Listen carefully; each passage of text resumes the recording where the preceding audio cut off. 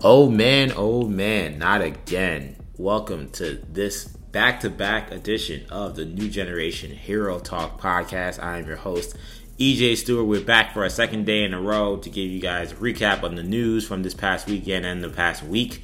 Since we came from Comic-Con this past weekend, and of course there's plenty of news that happened throughout the week as well.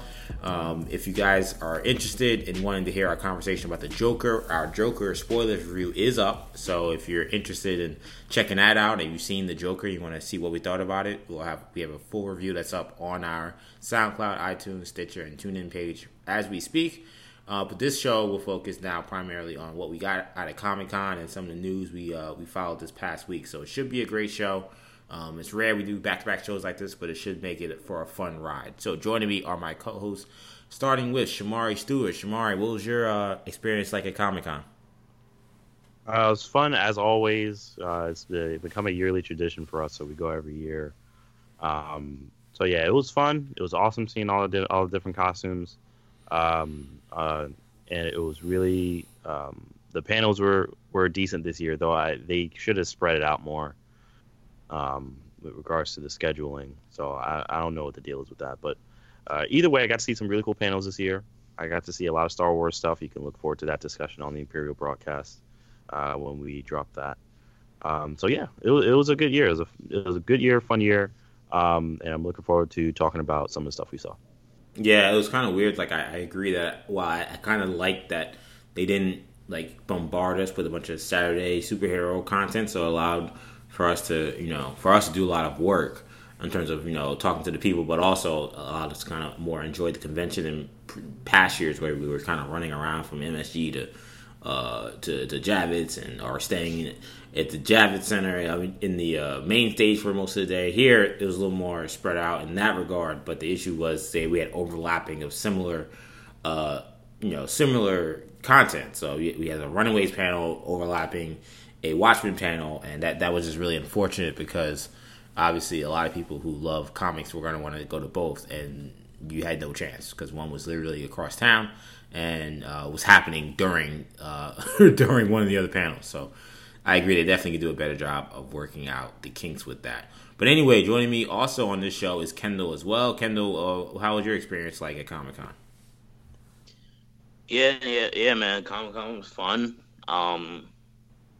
Obviously we saw the Joker while we were that weekend, but so that obviously enhanced the experience. But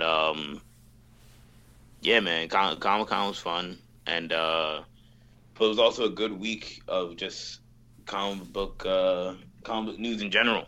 So we have plenty to talk about in the show, which should definitely be fun.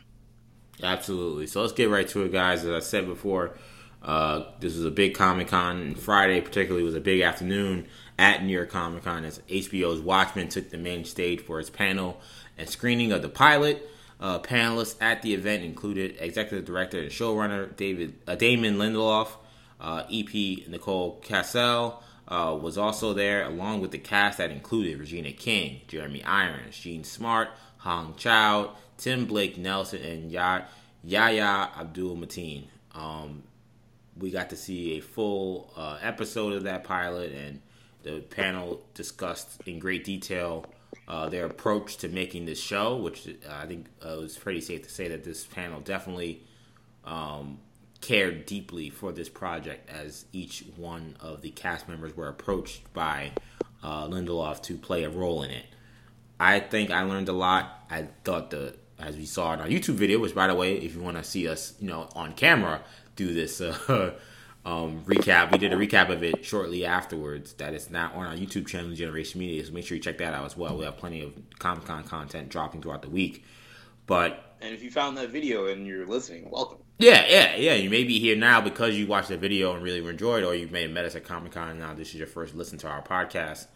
If you didn't listen to the Joker podcast, maybe you didn't get to that movie. So once again, as Kendall said, welcome.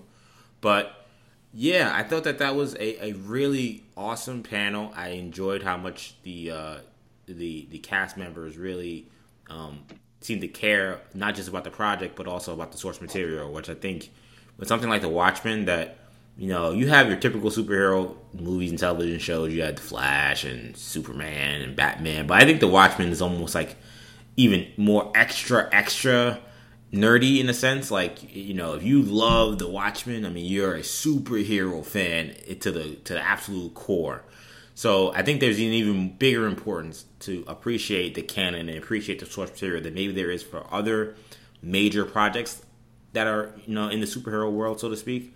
And to hear them talk about how much they enjoyed working on this and how much they wanted to pay homage and respect the source material was a great addition. And the episode we got to see, which out of respect for HBO, they didn't want anyone to do a review of the episode.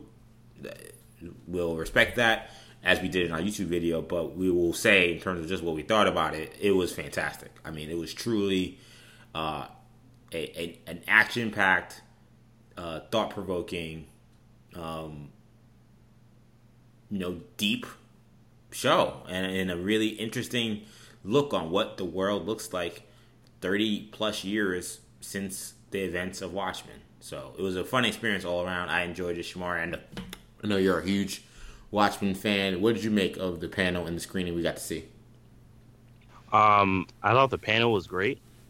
I thought the episode was great, as you said as well. And yeah, I mean, they don't want us to review the episode, and I mean, I feel like we can respect that. I mean, we can review it when it comes out again, or when it comes out, I guess, officially for the first time. But yeah, it was fantastic. It was not what I expected, but it still kept the same intensity. I won't go too in depth with the episode because, like I said, I don't want to review the episode. But it was no point in spoiling. Yeah. But it was wonderful. And I think people are going to enjoy it. And I think it's gonna catch a lot of people off guard, because it caught me off guard. I think it caught a lot of people watching it off guard. It's very much in your face. Lindelof is a super deep Watchmen fan. I think he made that very clear. To the point where even the artist who worked on Watchmen said that, yeah, this guy's a super fan.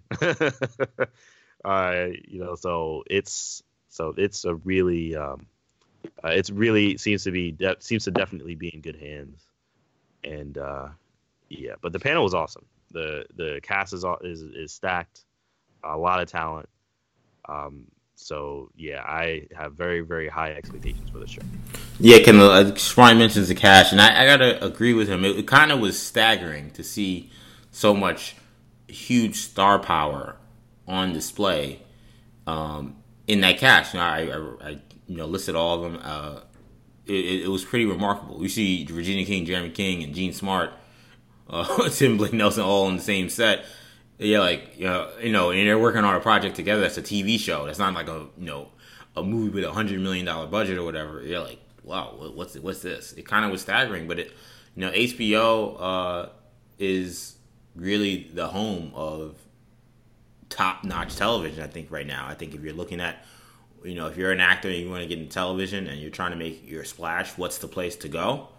I don't know if there's an argument to be made to want to be anywhere else, but HBO right now. So to see that cast and the talent level that's going to be presented in the show, and to see that talent on display in that first episode was truly impressive.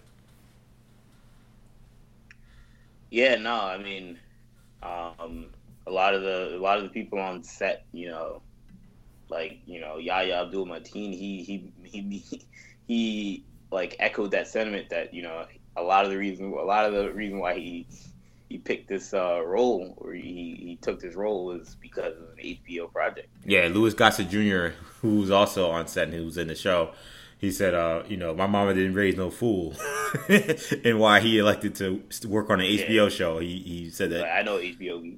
Yeah, he said it was superheroes and HBO. I say no more, fam, which I really enjoyed.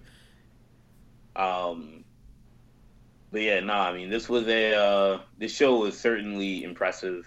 I think we all kind of expected it to be good.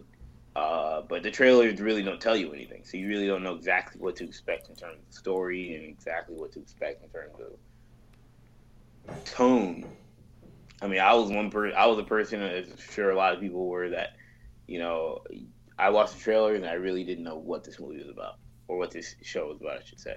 I mean, I know it's Watchmen, and I know the original story, but, and it's some level of a sequel, but, you really don't know what the crux or what the issue is in this show. But the first episode gives you that idea. It tells you, so you'll really it's one of those shows that it certainly has some level of an abstract nature to it. Kind of it's bizarre, but it's not like Legion where it's hard to understand, or it's hard to follow. I think it kind of does the same thing that Legion does, but I think for me it's a little more enjoyable. At least the first episode was a little more enjoyable because I never felt confused about what was happening. And that's what Legion. I think a lot of times that's what Legion wants. That's the feeling that they want you to have. But as a viewer, you have to really, really, really pay attention. Whereas Watchmen, it was a little bit more. It was a little easier to follow, while yet still equally kind of mind bending and kind of interesting from the viewer perspective. So, I mean, I think it's a really good show. And again, like you guys mentioned, the cast was. I thought did an excellent job. There were some characters we haven't seen yet. It should be interesting. So I mean, I'm excited. I think this is a show that's going to be uberly popular. The question is just going to be how does it, what those initial numbers are going to be, because people that watch it are not gonna. They're going to want to keep watching. Because I don't know how well the pre-promotion has been for that show. I don't think everyone knows about it type thing, but I do know that again, once people watch it, they're gonna stick with it. Yeah. I mean, Go ahead, Shan. Yeah, I was gonna say. I mean, HBO's looking for that next Game of Thrones. That's what they're looking for. They're hoping it can be either Watchmen or they have a new show, His Dark Materials, coming out. McAvoy and Daphne Keane and a bunch of other very high-level actors. So, I mean, they're trying to strike gold with this. I think Lindelof is very talented. He's very experienced. But I'm curious about the same thing, and I'm wondering how the people are going to react to this show. It's very in your face, and it is hitting controversy right in the face. It is jumping deep into the controversy. I mean, we talk about people getting upset about Star Wars, people saying Star Wars is whatever. I mean, all this other stuff, and making all these political leaps and bounds from J.J. Abrams and Kathleen Kennedy. I mean, this is jumping right into the it's tackling topics that people don't want to talk about or don't usually want to see. And it is very in your face about it. So I'm wondering how people are going to react to that. Are people going to be glued to the screen and tune in every week to that? Are they going to record that on their TVs? Are they going to watch it? Are they going to stream it?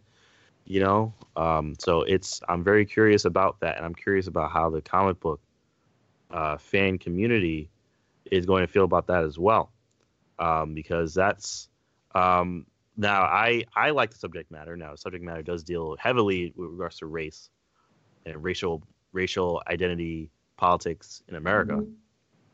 Now, that was not present in the first Watchmen, or it wasn't that issue wasn't heavily in the forefront.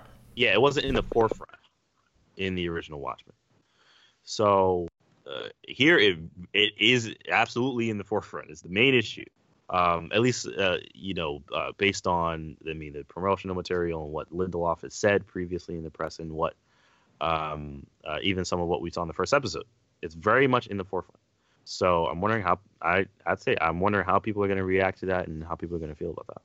Yes, it will be fascinating. The one thing in comparing it to the old Watchmen, when you talk about its dive into political commentary. Right. It's important to note that the first Watchmen is a lot of political commentary. I think that for the detractors if there are detractors, we don't know what the reaction is going to be. But for the people who are detractors, will say, well, do we really need to be seeing this and revisiting this in a comic book show? My defense of them would be the first Watchmen deals very heavily with the trying times of the time. Talking about nuclear war and nuclear proliferation and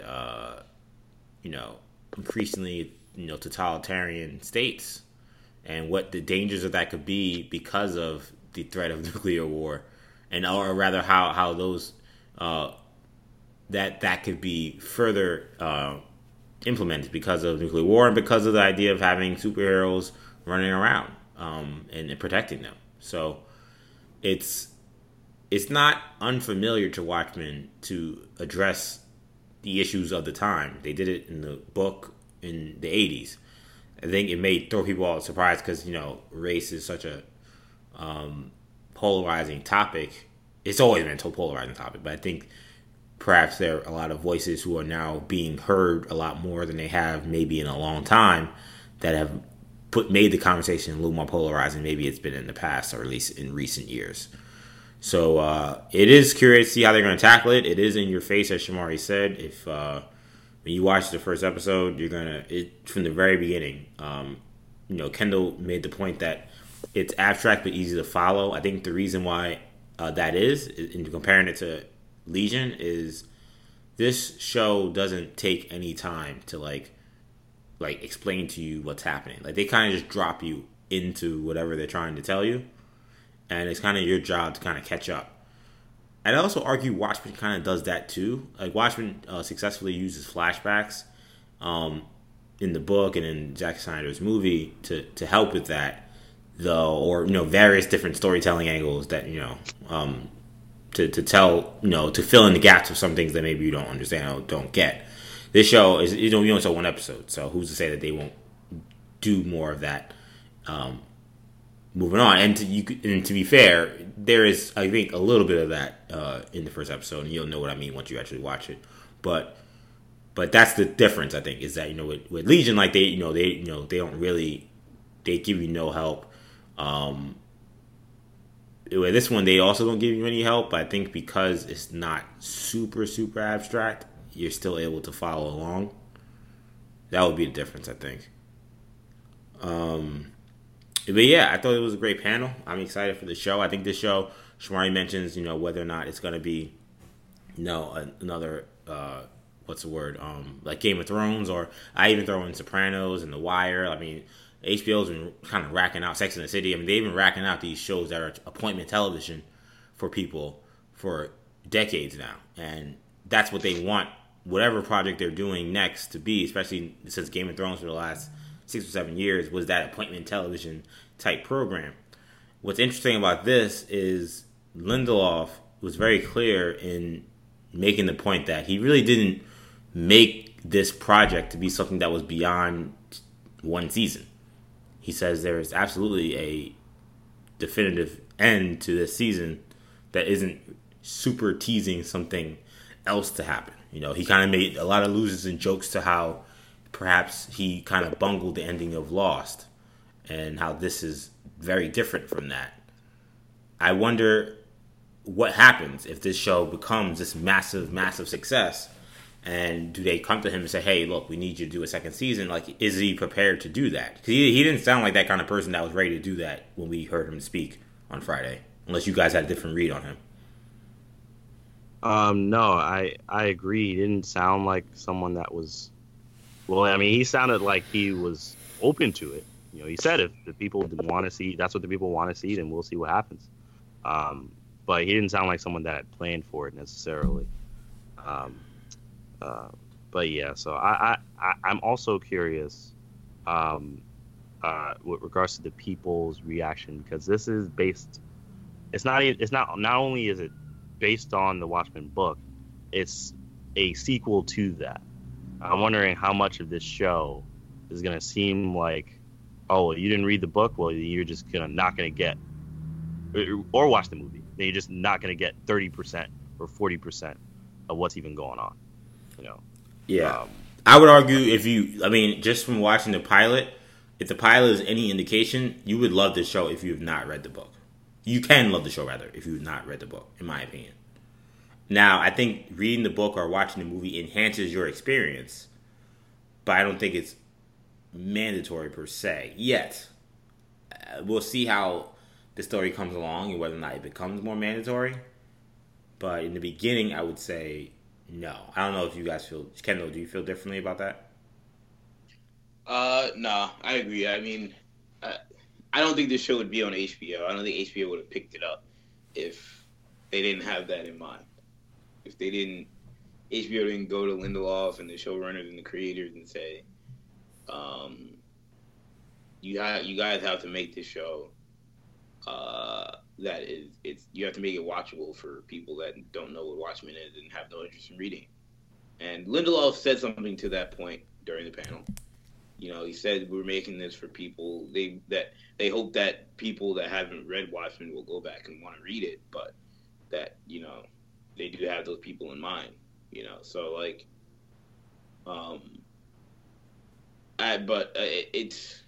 I also get the vibe that, yeah, like, you can enjoy this show without having seen it. I definitely also feel like,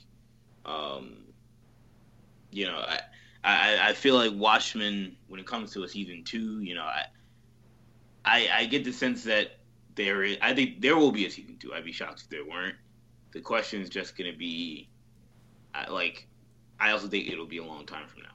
Like, Lindelof didn't sound like anybody that, like, oh yeah, season 2's in the works or it's in motion. Right. Like, I think, I think like if there's gonna be a season 2, it's gonna be like 2 years from now.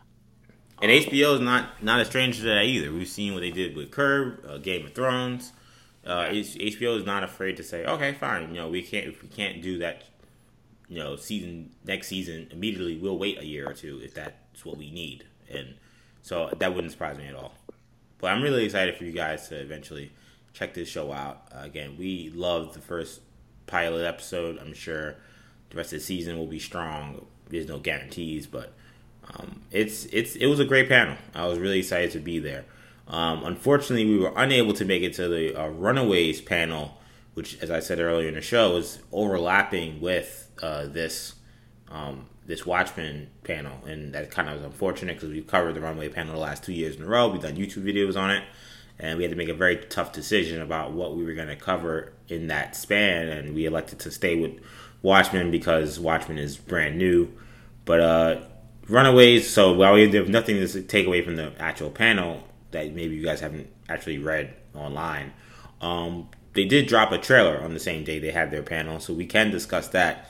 To me, this seemed like a very Nico-centric arc that they're teasing this year, though that, of course, could just be how they're presenting it so far. We did also get a very, very short cameo at the very end from our friends Cloak and Dagger from the ABC Freeform series as well. So I'll toss it to you, Kendall. Did this trailer make you more excited, or are you meh on season 3 for Runaways? I wouldn't say maybe more excited. You know, meh is kind of a... I don't want to say it's a strong word because it's not a strong word. Yeah, it's like literally like, yeah, exactly. Yeah, but it's certainly... it's literally apathetic. It's certainly apathetic to, you know, the future of the Runaways. But I would say, like, it didn't exactly... It's a short trailer, you know, so it didn't exactly move me, you know, I feel like what they're introducing, what the story that they're introducing in this trailer is not something that I felt was being... It was set up, but, like, they're the jump that I feel like I'm missing, you know? Like, I feel like, I'm like, did I miss an episode at the end? Or did I miss a scene? Because I'm like, you know, there's this woman that's like, who are you? They didn't explain. And so I don't know. I honestly, like, I would have felt a lot better had we gone to the panel. And I would have felt like I probably would have understood everything a whole heck of a lot more.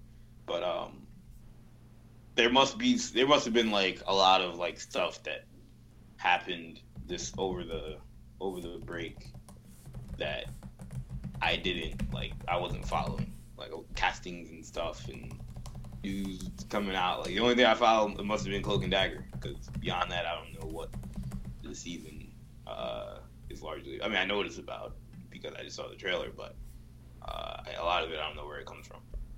Yeah, Shamari. I think I would also agree with Kendall that I was a little surprised by how much it seemed like they were just kind of jumping to stuff that really I didn't think was really fully established or seeds planted going into season 2. As I said in my preview, it definitely seems like a very Nico-centric season, which is a little bit surprising. I felt the last season really was kind of delving us more into the body switching aspect of the aliens coming from Carolina's planet, which they delve in. That's the other big part of the trailer.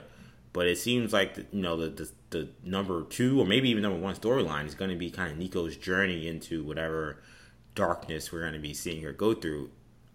For me, it really didn't move the needle, and that's hard for me to say because I really do enjoy the show. I love this show, but I guess because we really didn't get that much from Nico, we did get a little bit where she kind of had to deal with the fact that I'm thinking about killing people, or she might have actually killed. Right. She killed Jonah, I guess. So like there was a little bit of it, but I just feel like it almost the allusions to it were so faint and so like subtle that I was surprised that in a trailer you would go so full tilt. And maybe it's not their fault, but having kind of gone through this whole thing with Raven and Titans, I don't know if this is what I needed to see out of a trailer either. And it's the first trailer that we've seen. Yeah, the first footage we've seen at all. It was the first trailer that kind of hinted that this is what the story would be, and this is like the full tilt. Like, oh well, yeah, we knew they were going in this direction.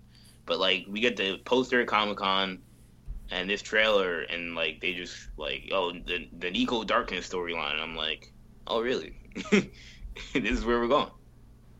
Yeah. I mean, the way I feel about this trailer is, I mean, it seems very much like a teaser kind of thing. I mean, I don't know if this is going to be the last trailer that we see before the show comes out. I am very excited to see Cloak and Dagger on the show.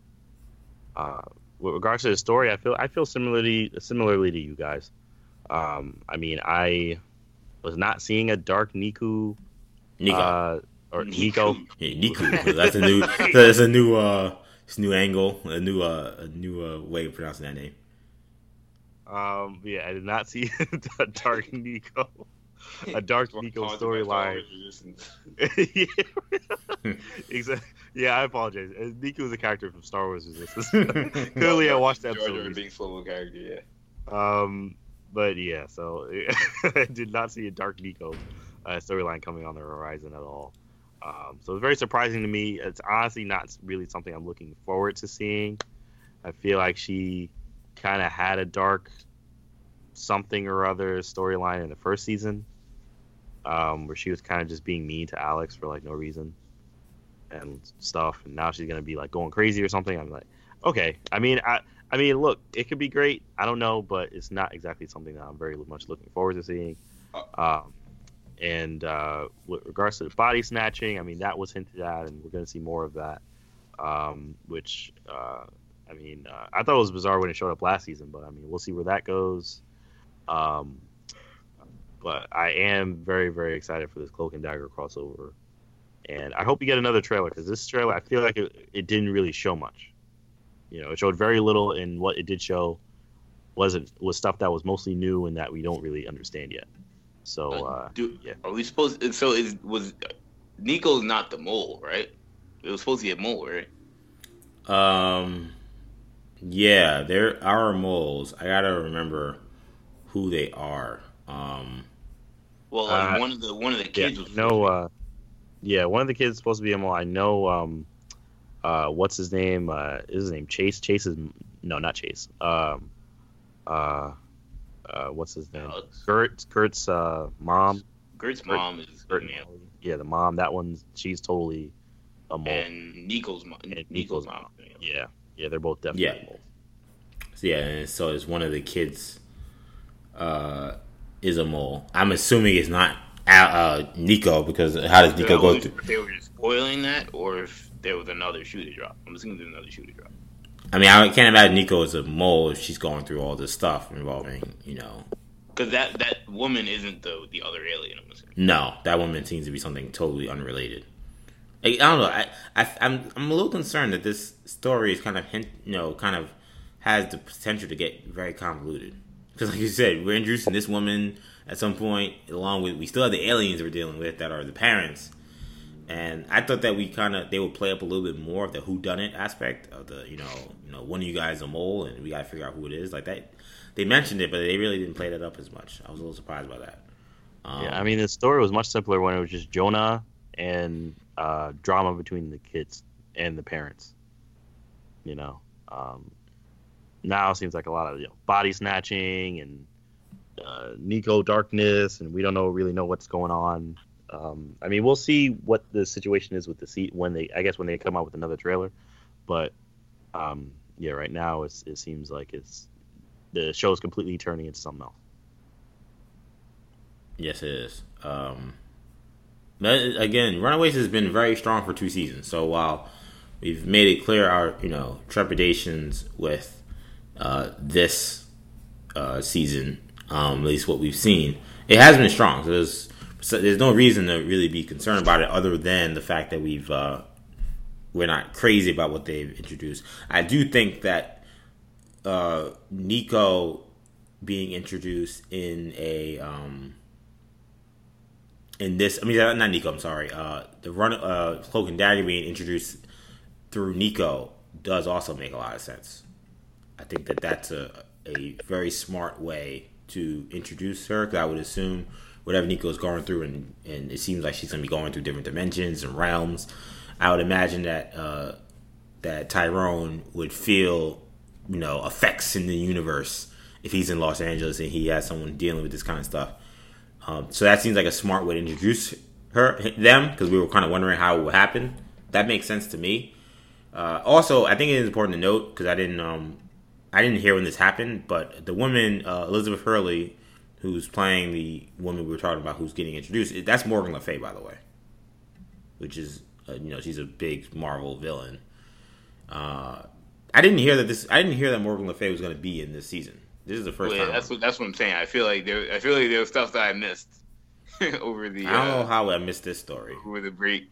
It just wasn't really. We didn't cover on the show. I mean, that's kind of big, so I can kind of see. It's probably one of those things where I think they assumed that the people that were watching knew that was the thing. Because sometimes, there are trailers that we watch where it's like this one, like with Cloak and Dagger showing up. It wasn't the main part of it, but if you didn't know about that, you'd be like, "What the what? What is that?" But for us, it was kind of like, "Oh yeah, word." Yeah. So I think it was one of those deals. Yeah, and Morgan Le Fay is a big enough Marvel villain to where you could make the case that it Kendall said, if you made the announcement that she was appearing in the show, that you really wouldn't need an introduction. I could see that. I still feel like adding Morgan is it can still be convoluted. It doesn't change the fact that I still can have concerns that you've kind of played up this alien thing, which, to be honest, I kind of agree with Sham. I don't know if we really need that anymore. I kind of feel like adding the body snatcher aspect to it kind of prolongs a story that I think we all were kind of done with. To where maybe if you decide to go in the Morgan Le Fay route and you lay the proper tea leaves for it in the last season, this feels a lot less jarring than what they're doing. But we say that by saying we have not seen any episode. I'm sure people who are at Comic-Con got to see the first episode, so they have a better idea of maybe how they're going to interweave these storylines. But I think we are a little concerned a little bit by what we saw based on the trailer that they released. But we're going to watch nonetheless. We're all big Watchmen fans. It'll be coming out on Hulu, I believe, in December. I'm assuming usually it comes out in December. I don't know if they released the date. Yep, December. Yep. So we'll be on keeping our eyes out for that. Let's move on now, though. Let's talk about another trailer we got this week. That was Birds of Prey. Birds of Prey. I don't know what to say about this movie, man. The extended title is the Birds of Prey and the Fantabulous Emancipation of One Harley Quinn. I don't know why they don't just call this a Harley Quinn movie. To be honest, I mean this is what this is. I mistakenly That's called what you call it, EJ. Yeah, when we were doing our pre-production meeting, I mistakenly called it the Harley Quinn movie because that's what it looks like. And as I said last week, or whenever we did our talk on the poster, which I thought was not good, to say the least, I just feel like this is such a missed opportunity with so many important DC characters that they're handling to kind of just let them be just completely overshadowed by a DC character who is extremely popular, who is I think easily one of their top 10. That's like easily top 10, one of their most popular characters, and I think you could start to inch into that top 6 or 7 probably with Harley Quinn at this point in time. But I mean, to me, again, Huntress matters, Black Canary matters. There's a reason why the Birds of Prey as a comic book series has been going on for decades. I don't know why they needed Birds of Prey to tell a Harley Quinn story. I don't know why they just didn't do a Harley Quinn movie. To me, this movie has an identity crisis. And then to speak of what was in the actual trailer, I gotta say, and I feel really bad because I was one of the people who thought they were gonna really do a great movie. I said that multiple times when the movie was being made and we started hearing about who was gonna be in it. But I just didn't take away anything from this trailer that got me excited, and I can't remember the last time I watched a superhero trailer where I could say that, where I was like, nothing I saw from this is of any interest, and it's a shame because I really was looking forward to this, but I don't think they didn't really hit the humor that well. I don't know what this trailer was going for. It seemed very like it didn't have a plan. Like, I don't know who cut the trailer. I hope that there's someone with a better vision could have cut maybe a better trailer, and maybe there's a better movie in this. But this trailer wasn't it for me, man. I don't know. What do you think, Sham? The trailer itself I thought was fine. I think it's just I'm surprised that the movie is so Harley Quinn centric. I agree with you. It's basically a Harley Quinn movie, which is not what it's called. So it really should be Harley Quinn and the Birds of Prey, or something along those lines. Absolutely. So it's very in that sense, it's very much false advertising, I guess, in announcing that they're making a Birds of Prey movie. It's gonna have Black Canary and Huntress and Harley Quinn, etc. And like Shamari, why would they? And that's why it's so weird to me, because Harley Quinn is so popular. Why wouldn't you just call it Harley Quinn? Like it seems weird. Like, if you wanted to tell a Harley Quinn story and you wanted to include the Birds of Prey, you very easily could have made the title and promotion for the movie totally different. And I think I would have been fine with it. I would have been like, look, I wish we could have got a real Birds of Prey, but I mean, it's a Harley Quinn movie. They're not faking the funk with this. I mean, they went a long, long way of this movie only being just Birds of Prey. It wasn't until fairly recently that then they added the emancipation of one Harley Quinn, the Fab Tablets emancipation of one Harley Quinn. That got added later on. Once we got the official script that was, Margot Robbie posted the official script and what the title was. And, and as we got closer and closer, the more we've seen, it's becoming more Harley Quinn centric. Shamari, why wouldn't they just call it Harley Quinn? Yeah, I know. So I don't know why they wouldn't just do that. I agree. I feel like Harley Quinn's a big enough character at this point. Margot Robbie is popular enough as Harley Quinn, where you can just. And I think weren't we hearing at one point that they were making a Harley Quinn movie? I feel like this is it, which I feel like we've kind of talked about before. But I don't know how you don't watch this trailer and think that this is the Harley Quinn movie they were promising us. I know they had Gotham City Sirens. They were discussing Birds of Prey, and then there was the Joker and Harley Quinn. Right. I feel like these have all kind of been combined on some level. Without any Joker, obviously, but Joker is being referenced. But I think they've all kind of been mashed into one. I mean, is Joker? So is Joker gonna? Because I thought they were still making the Joker and Harley Quinn movie. No, that's That's gone, I think. Oh, that's gone. Okay. So are we gonna see? Are we gonna see what's his name's Joker anymore? Leto's Joker, or is that he guy. just done? He's Morbius now. That's dead in the water. That's dead with Nightwing. That's dead with Cyborg. Yeah, I think nothing should be. As Kendall's been the number one guy on the show. I don't think anything that happened under Zack Snyder's watch should be assumed for the future.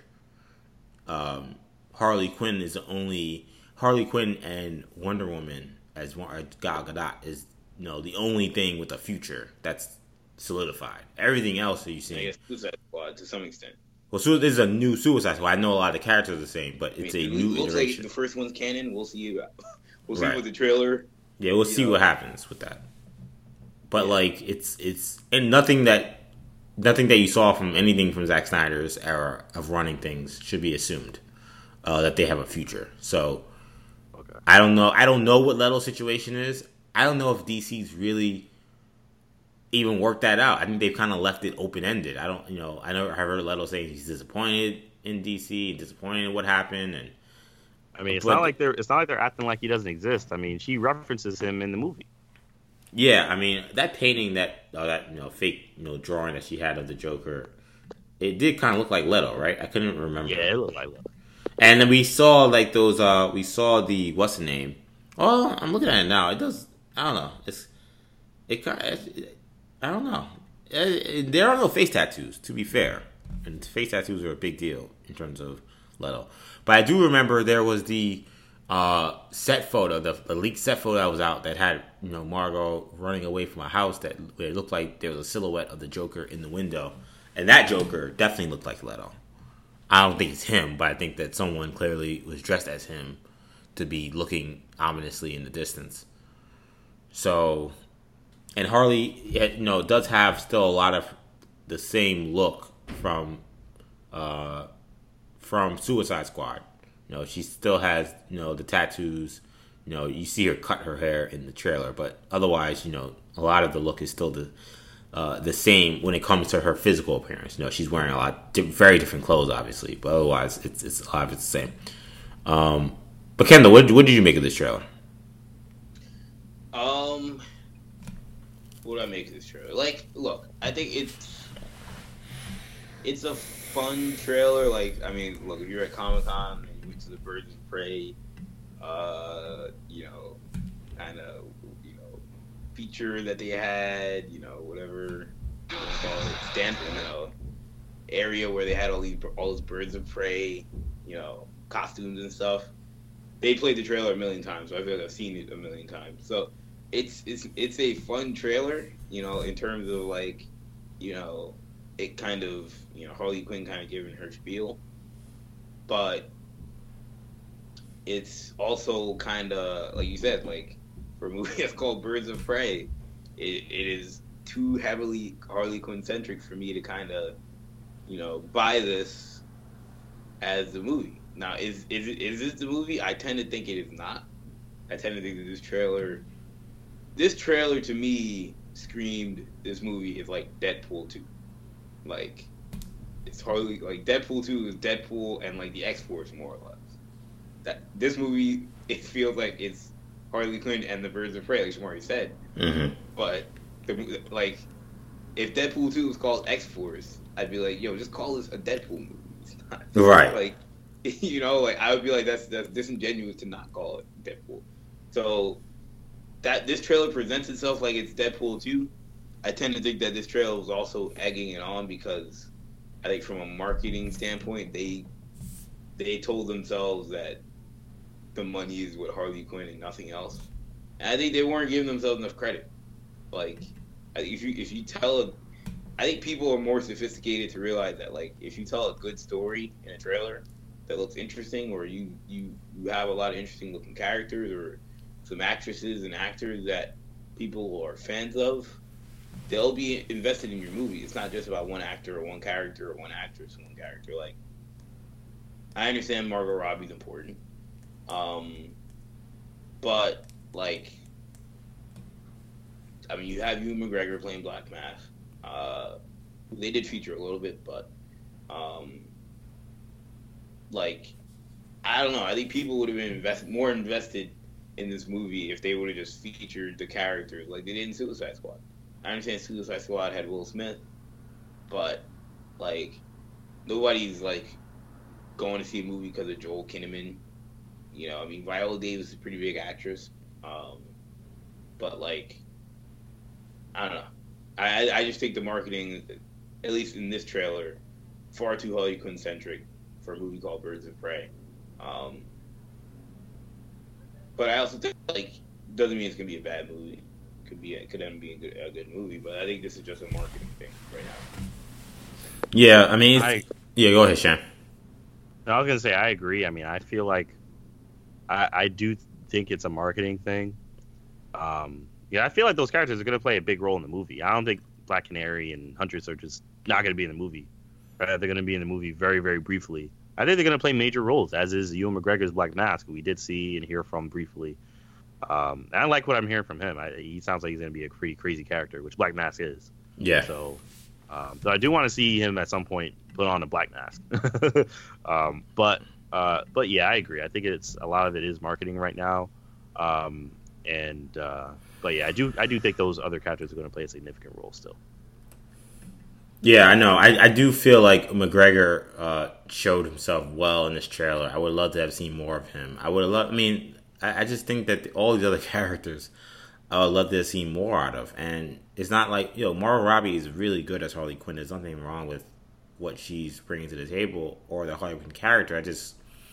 There are other characters in this movie that are so important to the comic books and are not minor characters by any means. It just seems bizarre that they're all just being lumped into a Harley Quinn project that's not being called a Harley Quinn project. Like, it just seems like a missed opportunity. But this is only a 2-minute trailer. There could very well be plenty of other content with these characters in the movie that we just didn't get to see. And they, when you're doing a trailer and you're trying to get eyeballs and you're trying to get attention, I certainly would have expected a very Margot Robbie-centric trailer. I just didn't know it'd be this much.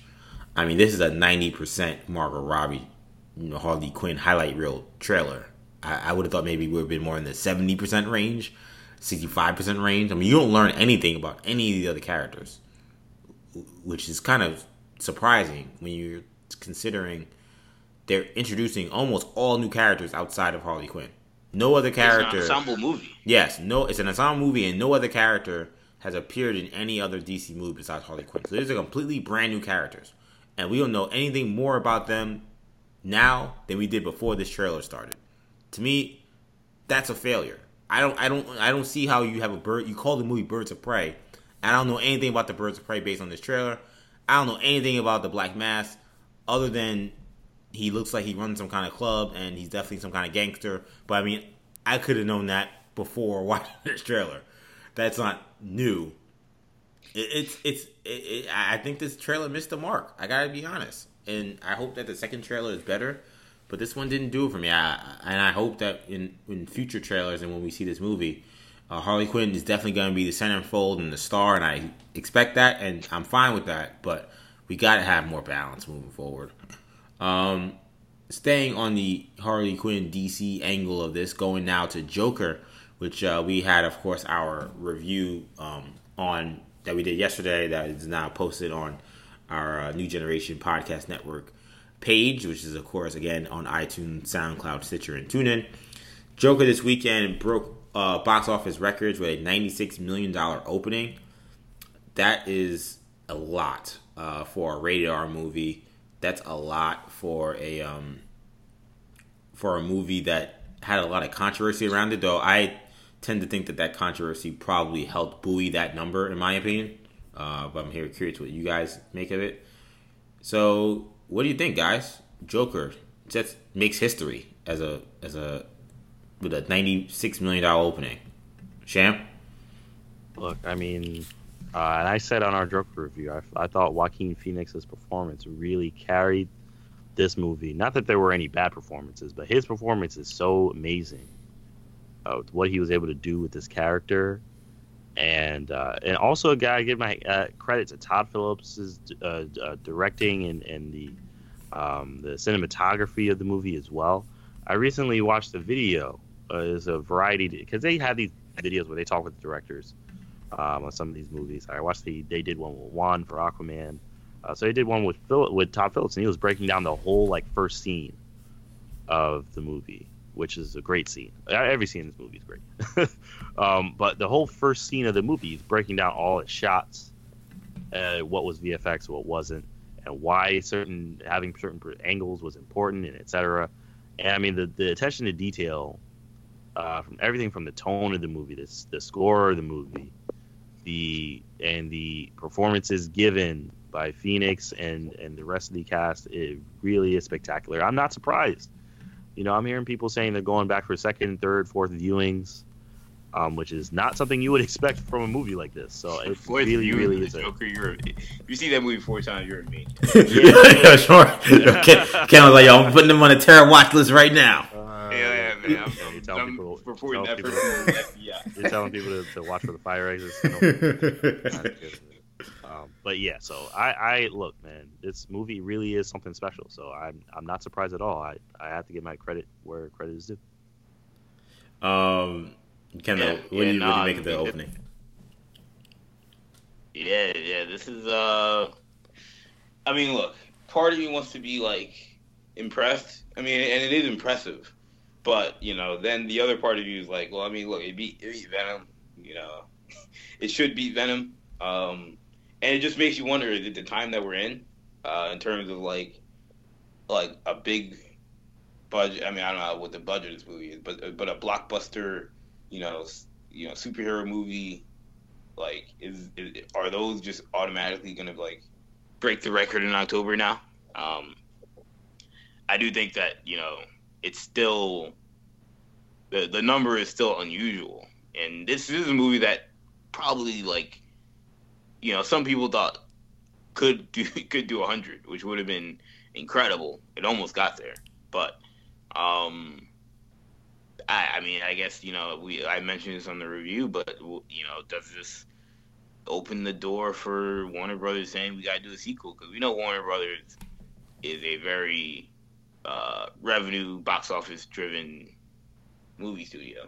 Which I think, to be fair, I think all movie studios are. I think what makes Warner Brothers different, and even when Fox was running Fox different from Marvel slash Disney, is they seem to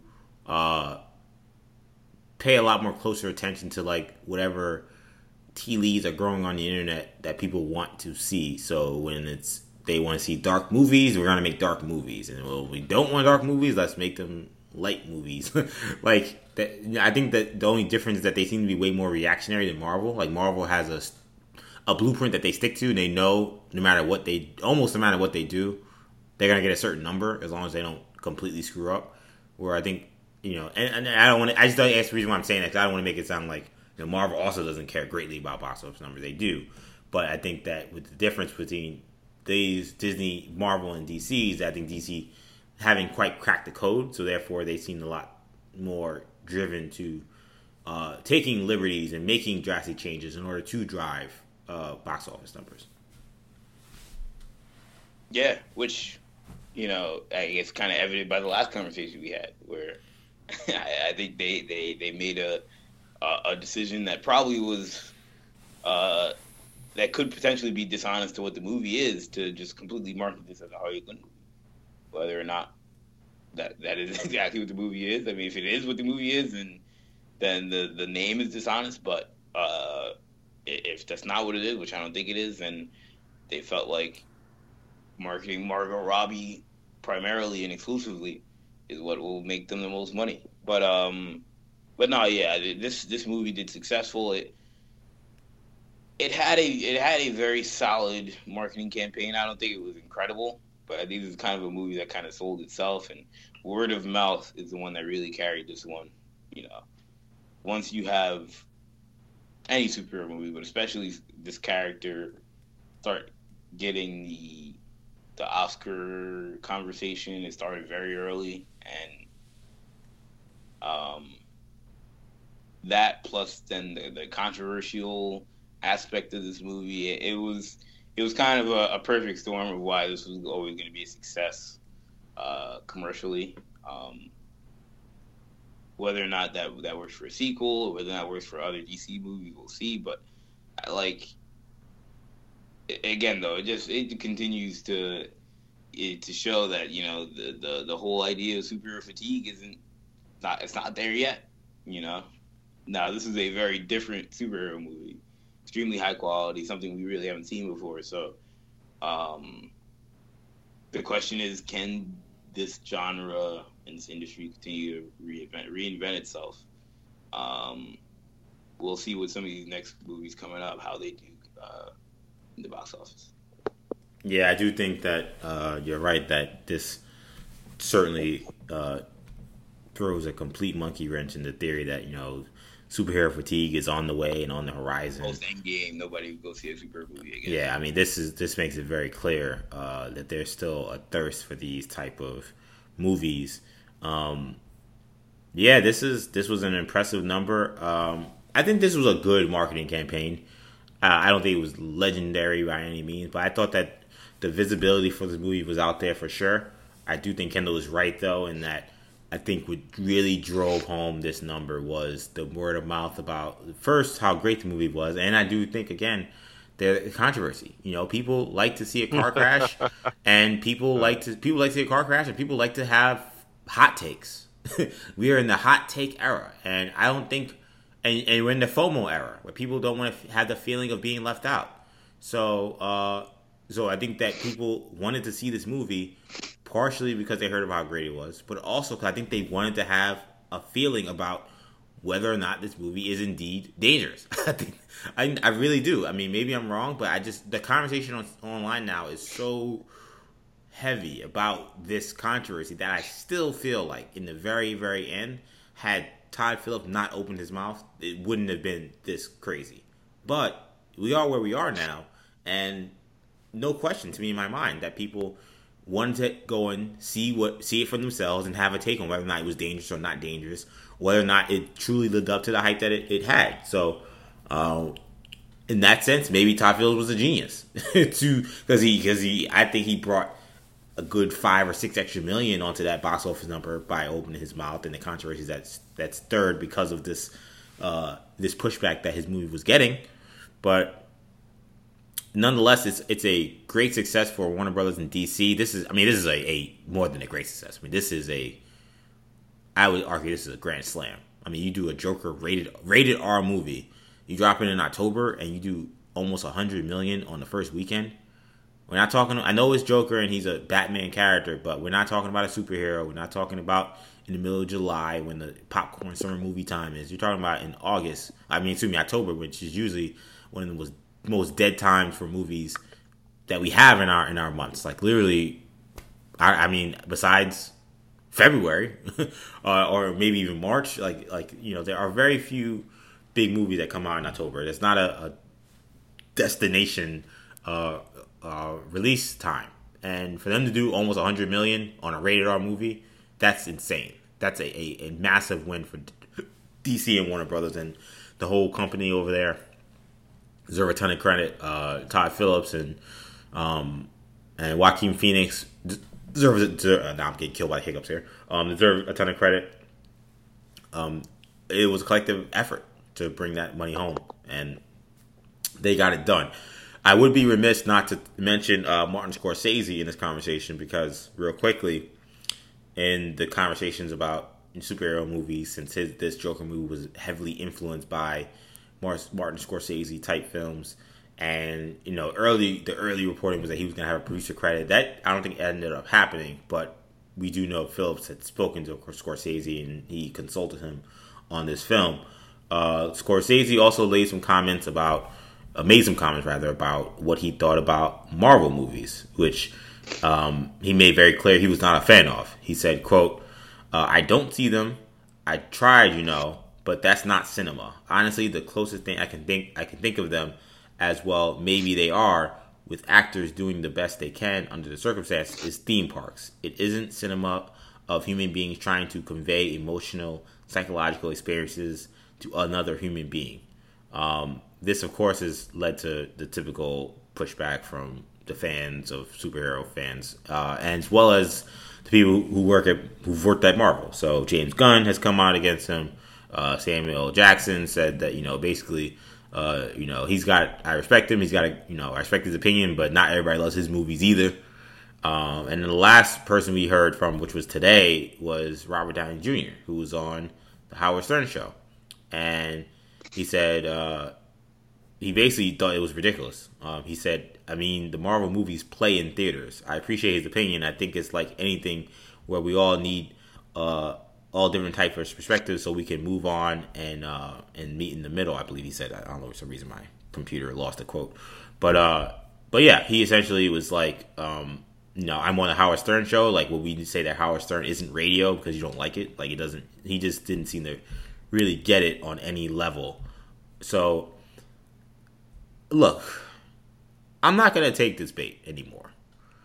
I feel like we are at the point now where we're finding older gentlemen, or not just gentlemen, there are women too who feel the same way, so I don't want to just make this a gender thing.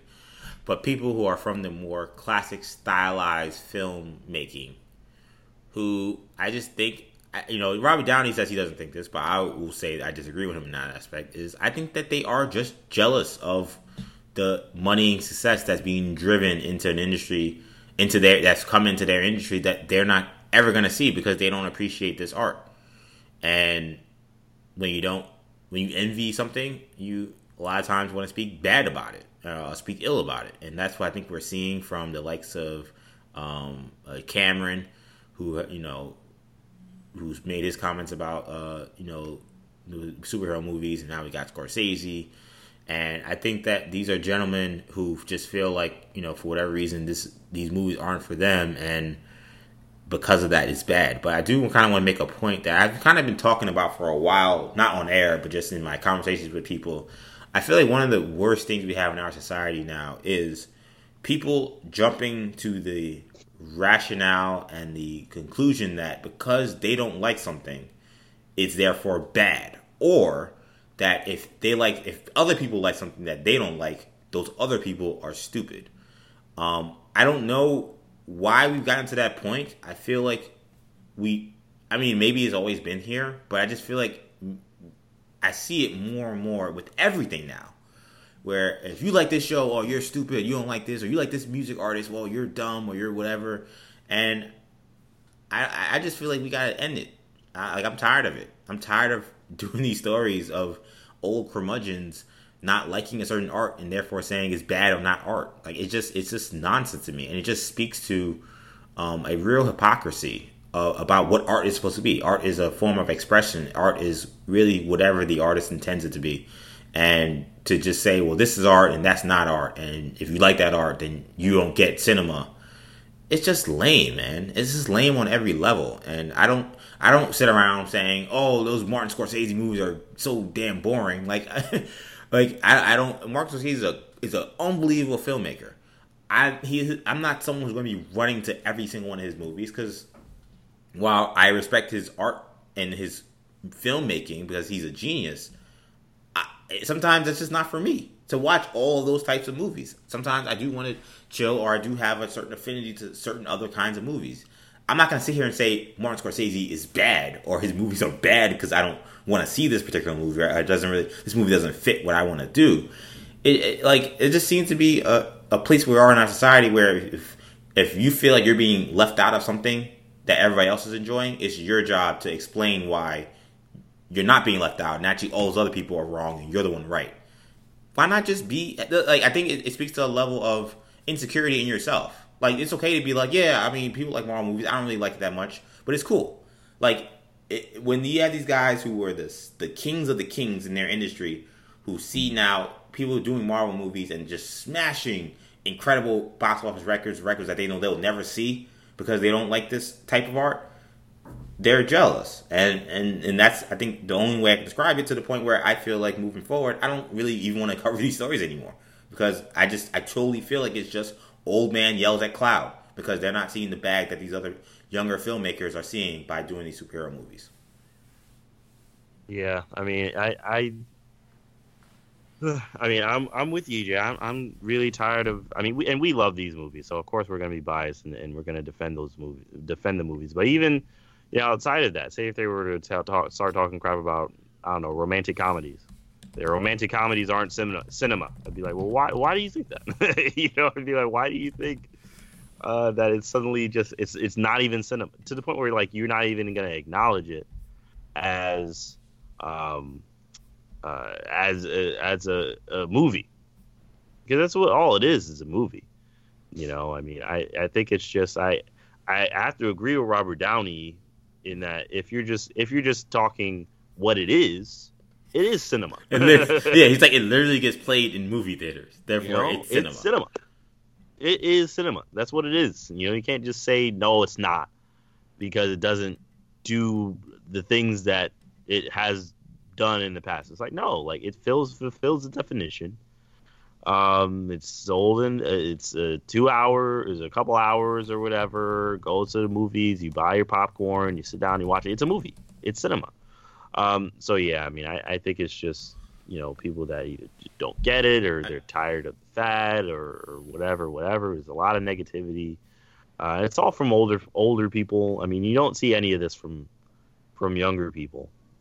Younger directors. No, you don't see it at all. Well, yeah, you don't see it from younger people in the industry, but I have run into younger people though who also say, they don't say it's not cinema, but they say the same thing, like, oh, I don't like those Marvel movies. Like, why is everything gotta be a Marvel movie, or why is everything gotta be a superhero movie? And it's the same thing. That's why I spoke more to the level of it being about the feeling of being left out. I just feel like it's okay for things to be popular and it not be for you. That's fine. Like, it's totally okay. There are plenty of great things that people enjoy that I will never enjoy. You know what I'm saying? Like, Puppy Bowl. Puppy Bowl, and the weekend of the Super Bowl has all these different, people who watch it every single year. Puppy Bowl is great. I'm glad for those people who love watching Puppy Bowl instead of seeing the Super Bowl. It's not for me. I'm not gonna sit here and say Puppy Bowl is trash. It is what it is. It's Puppy Bowl. I'm cool. It's fine. There are a bunch of people who love cricket all around the world. It is, especially in the Caribbean and in Eastern Southeastern Asia, it is the number one sport. And that's cool. Cricket is, these guys are athletic. They do awesome stuff. That's fine. I'm never going to sit there and watch a cricket game or ever want to play cricket. I'm not going to say cricket is trash. I'm not going to say cricket is not a sport. Like, I don't understand the need to, when it's not, something isn't for you and it's popular, for you to just bash it. But I know why it's happening. I think it comes from a level of not feeling like you're being left out of something, and therefore you're the crazy one and you're the one who's missing out, as opposed to you just being secure in yourself and saying, oh, that's not something I like, but that's okay. Like, I don't watch Stranger Things. A lot of people say Stranger Things is great. That's cool. I wish I would. I'm sure maybe I'll give it a try one day. Or Lord of the Rings. I work and live in a nerd type community that swears by Lord of the Rings. It wasn't for me. I tried. It was a little boring. But I'm not going to say Lord of the Rings is trash, or Lord of the Rings, if you like Lord of the Rings, then you don't understand what it's like to be in this culture or whatever. Like, no, it just wasn't for me. And maybe it'll be for me in 10 years, or maybe it'll be for me in 5 years when I watch it again or something. But it's okay for you not to like something. You don't have to go to the extra level of, well, it's actually dumb and you're dumb for liking it. Like, it's a constant thing I'm seeing in our conversation, in our lexicon, repeatedly, and it's something that's driving me insane, Kendall. Yeah, I mean, what I'll say is this. I mean, look, Martin Scorsese has forgotten more about movies than I'll ever know. And movie making and filmmaking and Hollywood and cinema, but I think these comments, like, I don't think that they are rooted in him not being, look, obviously he's not a super fan of Marvel movies. Clearly. I think that goes without saying. I don't think there's rooted, I think he respects, like, the quality of, like, I think he understands they're good stories. I just think that, I don't know about that. He didn't give much respect at all in he said thing. something along the lines of, as well made as they are. Yeah, so, I mean, his comment. Yeah, to his credit, his comment didn't seem very mean spirited. It just seemed like he just doesn't get it.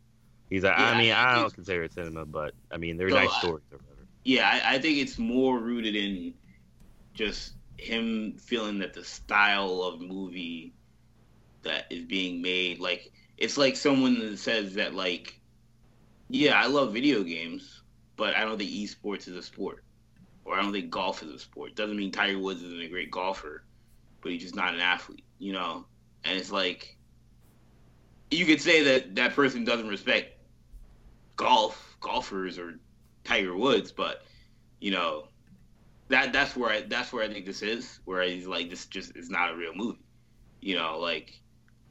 And I would disagree with that statement, just like I would disagree with somebody saying that a golfer isn't an athlete, but or if someone saying that esports isn't a sport, like, I would disagree with those people. But like, that's what I think the conversation is, less than it is him not necessarily understanding that they are that they are like high quality, or that they are good, So I don't know. I mean, again, it's something where I'd have to really, like, if you were my college professor and I was taking a class on movies and he said this, like, I would ask him what he meant. And it's something where I feel like we need to have a sit down and, like, really like hear what his point is about, like, what he means by it's not cinema, like, because again, I think you guys are giving him a lot more rope than he deserves. I mean, he said, he's pretty clear. I quote, "It isn't the cinema of human beings trying to convey emotional, psychological experiences to another human being." I mean, that's pretty clear. You can either agree with it or disagree with it, but I don't think he was that ambiguous about what he meant. Now, I think it's insane. He wasn't ambiguous about that. I mean, I have to pull up the whole quote again, because I remember reading it, and I read it. I'm like, all right, well, at least it didn't sound like Cameron. I mean, that was honestly what I heard at the time. I was like, respectful. I mean, he wasn't. Yeah, he said, he's like, they're fine movies. Like, he said something like that, like, where he's like, listen, they're fine stories, but it's not cinema because blah blah blah. He went into this thing about why it's not. He doesn't think it's cinema, but I mean, you made the case that the movie isn't trying to convey emotional, psychological experiences. You can't say that and watch the end of Endgame or watch Civil War. You just can't say that. You can't say that and you watch Winter Soldier. I mean, that speaks to, and that was the other thing I hate about what we also see too, is there are people who don't even watch the stuff or pay attention to stuff, also need to comment on things that they know nothing about. I would be shocked if Scorsese spent more than 5 hours watching Marvel movies. I think I'm being generous by giving him 5 hours. I mean, 5 hours. 5 hours is low. 5 hours is more than 5. He ain't watched more than 2 Marvel movies. No way. 20 joints. I'd be shocked if he hadn't seen. No way has Martin Scorsese watched 2 Marvel movies. I'll say that right here on the show. This is a man who makes millions and millions of dollars, who can do whatever he wants in his life and never have anybody bothering him. He sounds like a man that's going to be wasting his time looking at art that he doesn't think is art. He ain't watched no 2 Marvel movies ever. And that's also annoying to me, because there are so many people. And I'm trying to make a broader point, because it's not limited to just this conversation. That's the thing too. People just never watching or listening to music, or watching a show, or watching a movie, or experiencing anything, or maybe only experiencing it in a very, very shallow way, and therefore feeling like they're an expert to make a very, very scolding hot take about something. Like, I'm sorry, Scorsese, if you haven't watched. I can give you a list of 5 or 6 movies you need to watch for Marvel movies, and then make that case to me that it's not emotional, psychological experiences being conveyed. If you're telling me that you watch all those movies and you can say that, well, then we can have a conversation. Because I would say I can't believe how you come to that, but at least we can discuss it. There's no. He says I tried, but I don't see them. I'm reading his quote. I'm giving you his direct quotes. So, what's funny is that like he probably watched like Fantastic Four. He probably didn't watch a Marvel movie. He probably watched like, Dark Phoenix or something. I tried to watch this Marvel joint Venom, and it's so bad. There's just no story in it. I'm like, well, yeah. Man, I watched Daredevil once. That Daredevil movie was tough to sit through. Ben Affleck was supposed to be in it. I don't know why these kids like this stuff, man. I mean, look, it's whatever. Scorsese, I love Gangs of New York. Raging Bull is a classic.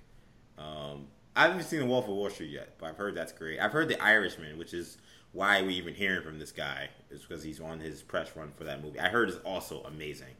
So I do want to stress saying that I have great respect for Martin Scorsese films and what he's done as a filmmaker, as I said at the top. But I just think as a society, man, we just gotta let people live. Just let them live. People want to go see Marvel movies and they want to spend all this money and give Disney billions and millions of dollars. Let them. Why do you have to feel emboldened because those millions aren't going into your pocket to say something is wrong or something isn't real? Like, I feel like it's a way of these men and women, because I keep saying men, but the reason why I say men is because Cameron and Scorsese are two men that come to mind in my head. But I'm sure there are women filmmakers or women executives who feel the same way in Hollywood. I don't know why they feel the need to kind of overcompensate for what they've accomplished by bringing down something that's hot right now. I don't get it. It's like it's like when you have like in music when like a rapper, just an older rapper just starts dissing like a younger rapper who's hot just purely because that guy's hot or woman is hot. It's just like you have accomplished so much and you're a legend in its own right. Why are you smashing or dissing other artists who are making unbelievable works that are inspiring people and entertaining people and connecting to people in a way that is clearly visceral? Otherwise, they wouldn't be making all this money. You might not get it, but I don't know how you say it's not cinema. The literal definition of cinema is, Kendall, a theater where movies are shown for public entertainment. Or, if you want to get another definition, is the production of movies as an art or industry. It just seems like for someone who knows, Kendall says he knows more than he's forgotten more than we'll ever know. And I would say that, yes, he's forgotten times 10 more than we would ever know about filmmaking. But I can read. And cinema, theater where movies are shown, is the definition of cinema. But again, so what the hell is he talking about? But again, I think that's where it comes down to, like, his definition may be slightly different. Which is why we need to have the conversation. Because, like... And definition you find in the dictionary. I can look up the definition of because I can look at the definition of a sport, and they can line up exactly with what NASCAR is, or exactly with what fighting games are. But someone might look at that and be like, that's disingenuous. Like, right? Video games certainly aren't a sport, and that becomes a debate. I am not a film major. I have slowly, Kendall, quickly just glossed over 4 different definitions for cinema, and it's pretty much all the same thing. I want you to picture where that's played in a movie theater. I'm not saying. So I don't know what the hell his definition is, but it ain't the definition that a dictionary would have. I'm not saying that the standard Webster's definition. I'm saying like from a very more intricate like what are the principles? What are the things that are in cinema that would normally be there? Like what are the factors that you need to be considered cinema? I don't know. I don't know what that is because again, I'm not a film major, but Martin Scorsese certainly would have an idea, and I'm sure Kevin Feige would, and I'm sure George Lucas would, and I'm sure Matthew Vaughn would. And that's the conversation that those types of people. I would like to have a roundtable conversation where they can all pick each other's brains. Right, and I don't know. In his quote, he compares it to like a theme park. I mean, he doesn't really elaborate. Yeah, he doesn't. He doesn't elaborate. I mean, I feel like he's trying to make some kind of point. I don't think I don't think he's. I'll put it this way. I don't think he's in the same lane as Cameron, where Cameron's just trying to destroy it. He's just saying this is nothing. Why is this popular? This is dumb. I don't think that's why he's saying this. I think he's saying that this. I think he is trying to say it's not like in the vein of movies that I would consider quote unquote cinema, where it's like kind of high quality or whatever. Which I guess you can say is a diss, but I feel like he's trying to make some kind of other point about how the movies are almost like not even movies. It's like some other kind of entertainment, which I don't necessarily agree with anyway, but I don't know. I feel like he's trying to make some kind of other point here that I still don't really understand. So I kind of agree with Kendall on that. I would like to hear him elaborate because he is a brilliant filmmaker. I love Martin Scorsese movies. I've seen The Wolf of Wall Street. It's spectacular. Mm-hmm. Looking forward to this Irishman movie that's coming out.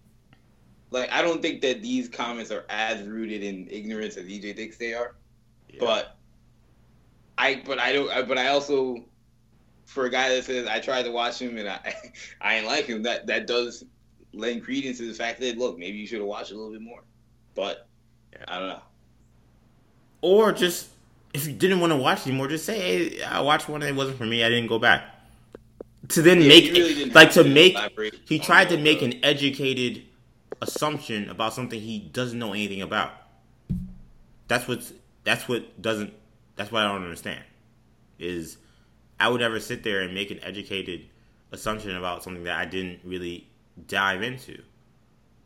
It doesn't make sense. Like, I mean, this is very, very off topic, but I'm gonna make the connection anyway.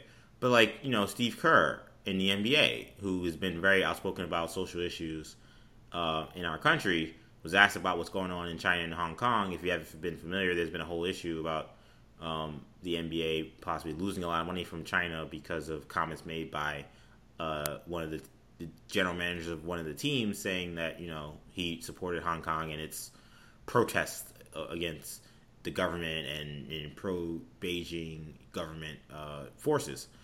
And Steve Kerr was like, I mean, a lot of people have criticized him for saying this, but he said that I want to read up more on the topic and more about the situation before making a comment on it. I don't feel comfortable talking about something I really haven't really been following up on. And a lot of people criticize him to say, oh, you're very quick to jump on Trump or jump on race issues, but now you don't want to speak out against people who actually are affecting your bottom line. And I actually applaud him for it because it speaks to something he doesn't know anything about, and he wants to learn more before really making a point. Now, he may make a case that you don't like and may be hypocritical, and you could make an inference that, well, maybe it's because the NBA is making all this money. But we haven't gotten to that point yet. Like, Scorsese never gets to the point of actually saying, yeah, I sat down and I watched a couple of the top movies people really enjoyed, and I have these criticisms about them. He just says, yeah, I tried to watch them, and I just stopped. I couldn't do it, and then this is not cinema. And it's like so callous the way he speaks about something that, again, a lot of people care about, a lot of people are connected to, and say that they don't make any psychological, emotional connections. I mean, that's a huge thing to say. Like, that's why I think you guys are giving him too much of a pass. That's not small. I mean, they made a case that, like, again, I was in a movie theater when I first watched Endgame and saw people bawling in my movie theater watching the end of that movie. You're going to tell me that movie doesn't make psychological and emotional connections? That sounds like someone who doesn't know what the hell they're talking about, which is what I think is happening. So that's why I feel comfortable in speaking so confidently in my opposition to Scorsese's assertions that he just doesn't really know this medium, and I feel like a lot of this is just rooted in envy. And when I say envy, I know what you're saying, Sham, and that yes, I do think Cameron had more of a sting and wanted more of an effect on what he said. I don't think Scorsese even knew this would be brought up. I think he probably was asked a question about it, and he just was like, "Oh, well, this is how I feel about it." And then I don't think he thought much of it, but that doesn't mean what he said wasn't stupid or wasn't. I shouldn't say stupid. Wasn't clearly thought out and clearly researched, or any work was done behind it. I don't think that was the case. But we should move on. We had a couple of stories before we quickly get to these show recaps. So let's do a quick hit on this because I don't want to spend too much time. But Nova, according to Jeremy Conrad, is set to appear in Phase 5. Sham, do you approve? Or do you even believe it? Because in the production meeting, you were questioning this. Oh yeah, I'm definitely questioning this. I mean, we're talking about Phase 5. Phase 4 hasn't even started yet. So I'm definitely questioning. That's like if we were in Phase 2, and someone was like, WandaVision coming to Disney Plus. It's like, what's Disney Plus? What are you even talking about? You know, the Lords of the Long Box are saying that we're getting Firestar and Iceman, Spider-Man in Phase 6. It's true. Look it up, people. Look it up. Shout out to Lords of the Long Box. Yeah, definitely shout out to Lords of the Long Box. But yeah, I don't know. I'm very very skeptical. I mean, if this is true, I mean, I guess I'm down for it. But I mean, it's so. I think that's something that's just on the whiteboard. But I think Geeks Worldwide, I think they may be jumping the gun in claiming that this is like something that's quote unquote in development, which I don't know if that's what they said, but or that this is definitely happening. I don't think this is on that level. What about you, Kendall? Yeah, Nova. I mean, I think this is happening. Well, one, because it makes sense. I trust the source, obviously, but beyond the source aspect of this, Phase 5, like, I feel like Phase 4 has pretty much been announced at this point. Like, I feel like we know it's the movies that have been announced, plus, like, maybe a Captain Marvel 2, maybe not. But beyond that, and then Guardians hasn't been, I guess, officially announced. But beyond those movies, like, and those aren't even guaranteed to be in Phase 4, but like, we know we're getting Fantastic Four, we know we're getting Blade, we know we're getting some sort of X-Men story. I don't think those are going to be in Phase 4, so that's where I'm like, on some level, clearly they've already started their scheduling for Phase 5, they're planning for Phase 5, and I feel like those plans include Nova, which makes sense because, like, one, I mean, I would do Sam Alexander as opposed to Richard Rider, but there are a lot of reasons why Nova would make sense, especially since you're not doing Green Lantern right now if you're DC. Again, as far as we know. So yeah, and he's also somebody you can introduce in the Guardians. So I'm gonna say I'm buying this as true, and I think it's a good idea, depending on what they do. I think that this is true. I believe it. One guy, Kendall. I think Conrad has good sources in Marvel. If he's saying something is happening definitively, I think that means someone within the know told him this was happening. And I say that because I kind of disagree with Sham that because it's in Phase 5, like that's why you doubt it. I think that because Phase 4 is like so much set in stone. Like, I mean, now at this point, like, they should be thinking about what are the plans for Phase 5. Like, the stories are set in stone. The actors are set in stone. Like, a lot of that stuff is really well in development. And we're not talking about, like, projects that are in the beginning stages. Like, they know what they're going to do. So you should then be working on what's happening in Phase 5. We I expect them to start coming up with plans for Fantastic Four, X-Men. We know Black Panther 2 is happening in Phase 5. We know Blade is happening in Phase 5. Like, they gotta. I don't doubt what this reporting is having.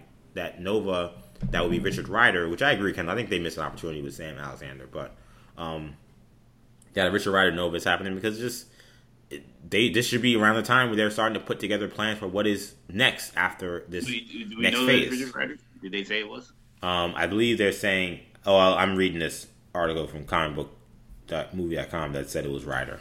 I don't. To be fair, I don't know if. I didn't see anything that said it was Rider. But, yeah. To be fair, I don't think that. I mean, I would say he's the odds-on favorite, but I don't think he should be. Personally, Right. So, but yeah, I mean, I think that it's I think that this is definitely going to be happening because Marvel's going to be in their creative they're working through their creative juices right now to come up with what Phase 5 they're in their is. creative bag. Yeah, they're in their creative bag right now. Like, this is where This is where Feige's on that whiteboard and saying, what characters are we using? And what are we doing? What's the plan for this stuff? And they're making their decisions now. All the decisions for Phase 4 are made. So they shouldn't really be worrying about that other than just putting those actions into play. But quickly, let's move on to Catwoman real quick. Apparently, Lupita Nyong'o, Tessa Thompson, Alexandra Shipp are among the actresses on the shortlist to play Selena Kyle in the next the Batman movie. Also in that listing is Logan Browning and forgive me for my pronunciation here, Juju Mbatha-Raw. I hope that's right, from Beauty and the Beast. Sham, any of these actresses pique your interest for Catwoman? Lupita for Catwoman would be crazy. So I mean, Lupita is such a fantastic actress. I mean, she just knocks every role she does out of the park. So I think that'll be really interesting. But yeah, I don't know. I mean, I'm just really excited to see this. This is for the Batman movie, right? Yeah. I'm just really excited to see this movie. So I'm fascinated by all the names that I'm hearing right now. So yeah, I don't know. I'm really, really hyped for it. Kendall, what do you think of the names we're hearing about Catwoman? Yeah, I mean, it definitely, kind of confirms, if this is true, then it confirms the idea that we are going to be getting a black Catwoman, which isn't a new concept. We already had Halle Berry play Catwoman, so that's why I don't think this would be controversial. And I mean, I don't think it would be controversial really, regardless. But it'll be like normal, I should say, because we had Halle Berry already play the character, and Eartha Kitt in the '60s was Catwoman. Exactly. So, I mean, I think a lot of these actresses can play the role fine. A lot of it, I guess, will come down to if this is one of those deals where this is a audition type of role, then it come down to who they feel and that will have or does have the best chemistry with Robert Pattinson, you would imagine. So, I don't know, but we'll see if this is legit or not. We'll see if the character is even in the movie. I mean, we think she is, but still a whole lot to be determined with this Batman movie in general. So, still wait and see. But right now, I think I lean Alexandra Shipp. Really? As my, I feel like Thompson, for me, is too invested and ingrained in like Marvel and Creed, well, particularly Marvel, but whereas Shipp is no longer Storm, so I don't know. I think she would make more sense. Plus, she's not as big a name as the other two, her or Lupita. So yeah, that's where I would lean. And for terms of those three that we're obviously more familiar with, because of their prior track record in this industry. I forgive my apologies to the other actresses who were listed, but I feel like we're doing an open casting call, and Lupita Nyong'o is in that casting call. She ain't losing. To me, she's like Black Thought in a freestyle battle or freestyle cipher. You know who the best verse is going to be from. The question is whether or not you want the person to be there. There is no, I have great respect for all of these women, but I feel like Lupita wants to be Catwoman, and you're putting her up against anybody else. She's gonna have the best performance. So, in my opinion, I would say she's probably going to be the leader in the clubhouse if that is what's happening. Unless if it's more of just we're kind of negotiating, we're just feeling people out, we're not really putting them against each other, and maybe money will matter and negotiations will matter, then that's another story. Talking about pure acting ability and performances from what we've seen in the past, and I think all these women are talented. I think Lupita is definitely got to be the favorite.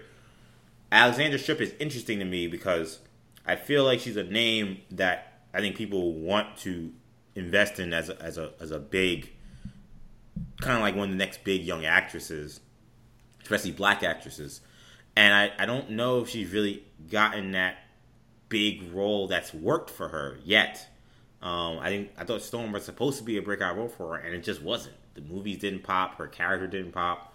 And I think she's kind of been in other movies that didn't really jump off the way I think maybe we expected. The Aaliyah Lifetime series film was just a disaster.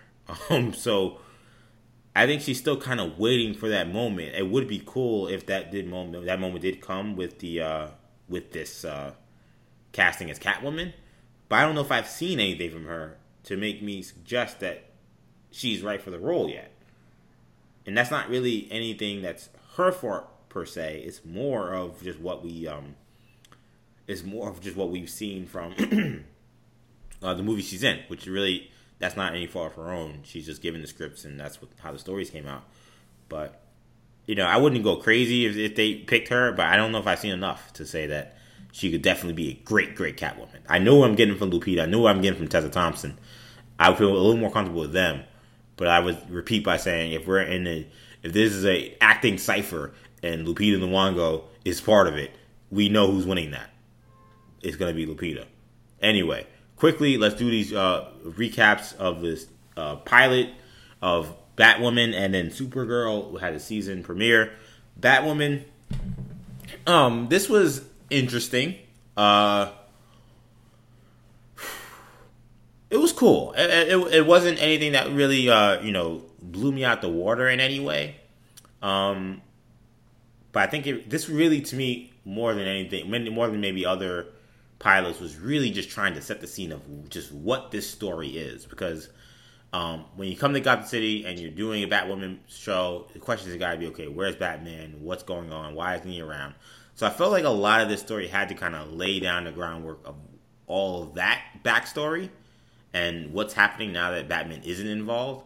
And it had to also establish, why Kate is the way she is and why she's the one who is fit to put on the cowl. So I think sometimes kind of in doing that, you end up kind of having to do a lot of exposition and a lot of explaining, and the story in the actual pilot or the conflict in the actual pilot kind of become just whatever.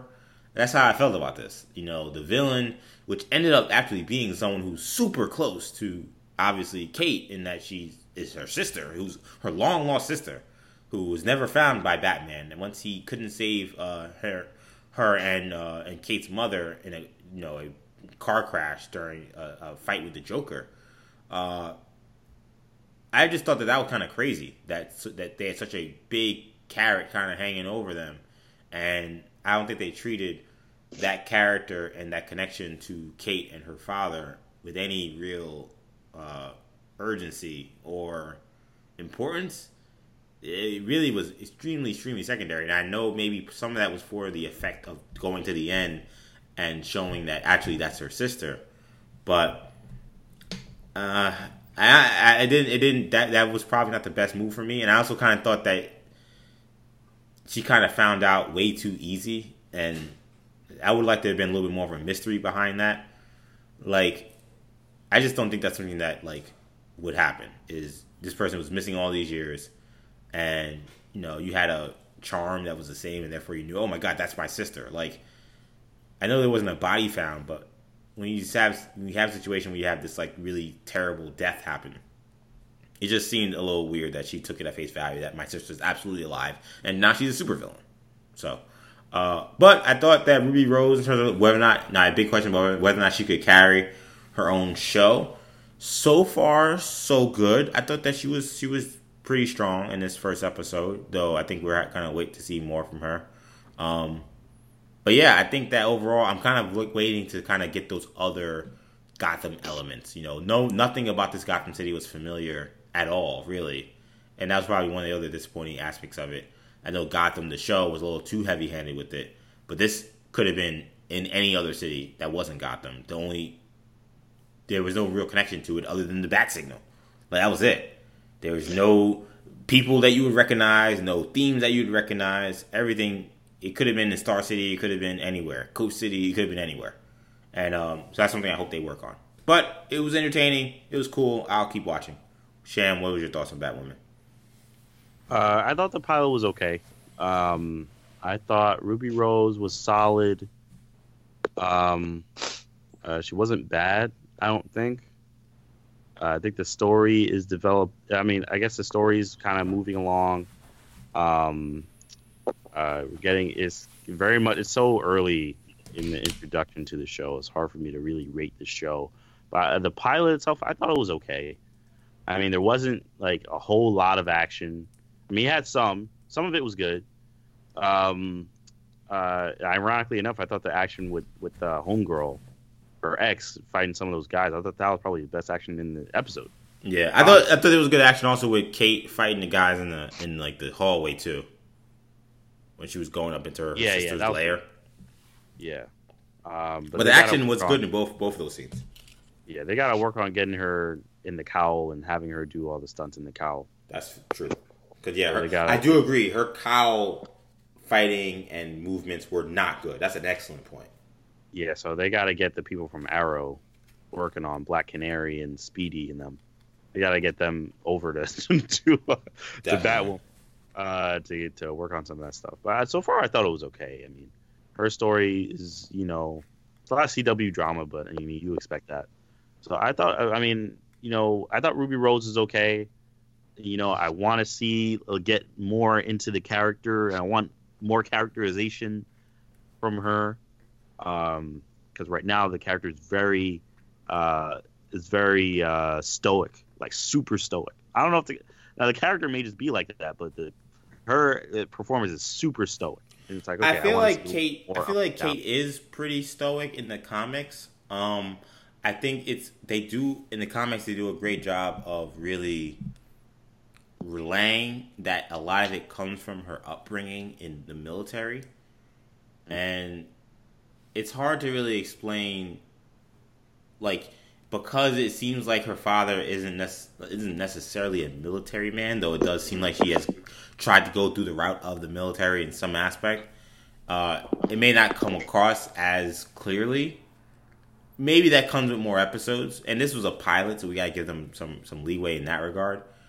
I thought that her take on Kate was pretty true, but again, if you don't know why she's so stoic, you won't really get it. And a lot of it comes from her father being a really cold dude. And I'll be honest, I thought the father was nothing like I recognized from reading Kate in Detective Comics, Batman, in the Rebirth. Her father, and even the stuff I've read from him in the past, her father is way more, and maybe we'll get him like this, but he's way more cold, way more like, kind of like just very much like standoffish about how what she's doing is wrong, and doesn't belong in this area, and like a lot of stuff that's happened to her is her fault. This guy was a lot more loving, a lot more warm to her, even if he was still kind of a little standoffish. And a lot of it did stem more from, I want to protect you. And in the comics, it's a little different. It's more about, like, you're just not good enough. And I wish we could have got a little more of that from him. He's definitely not a villain the way he is in the comics. Yeah. Hopefully we get some of that as well. So yeah, overall, I thought it was okay. So I mean, I'm willing to keep watching, of course, but I mean, I do hope it gets better. Kendall, real quick. I thought it was all right.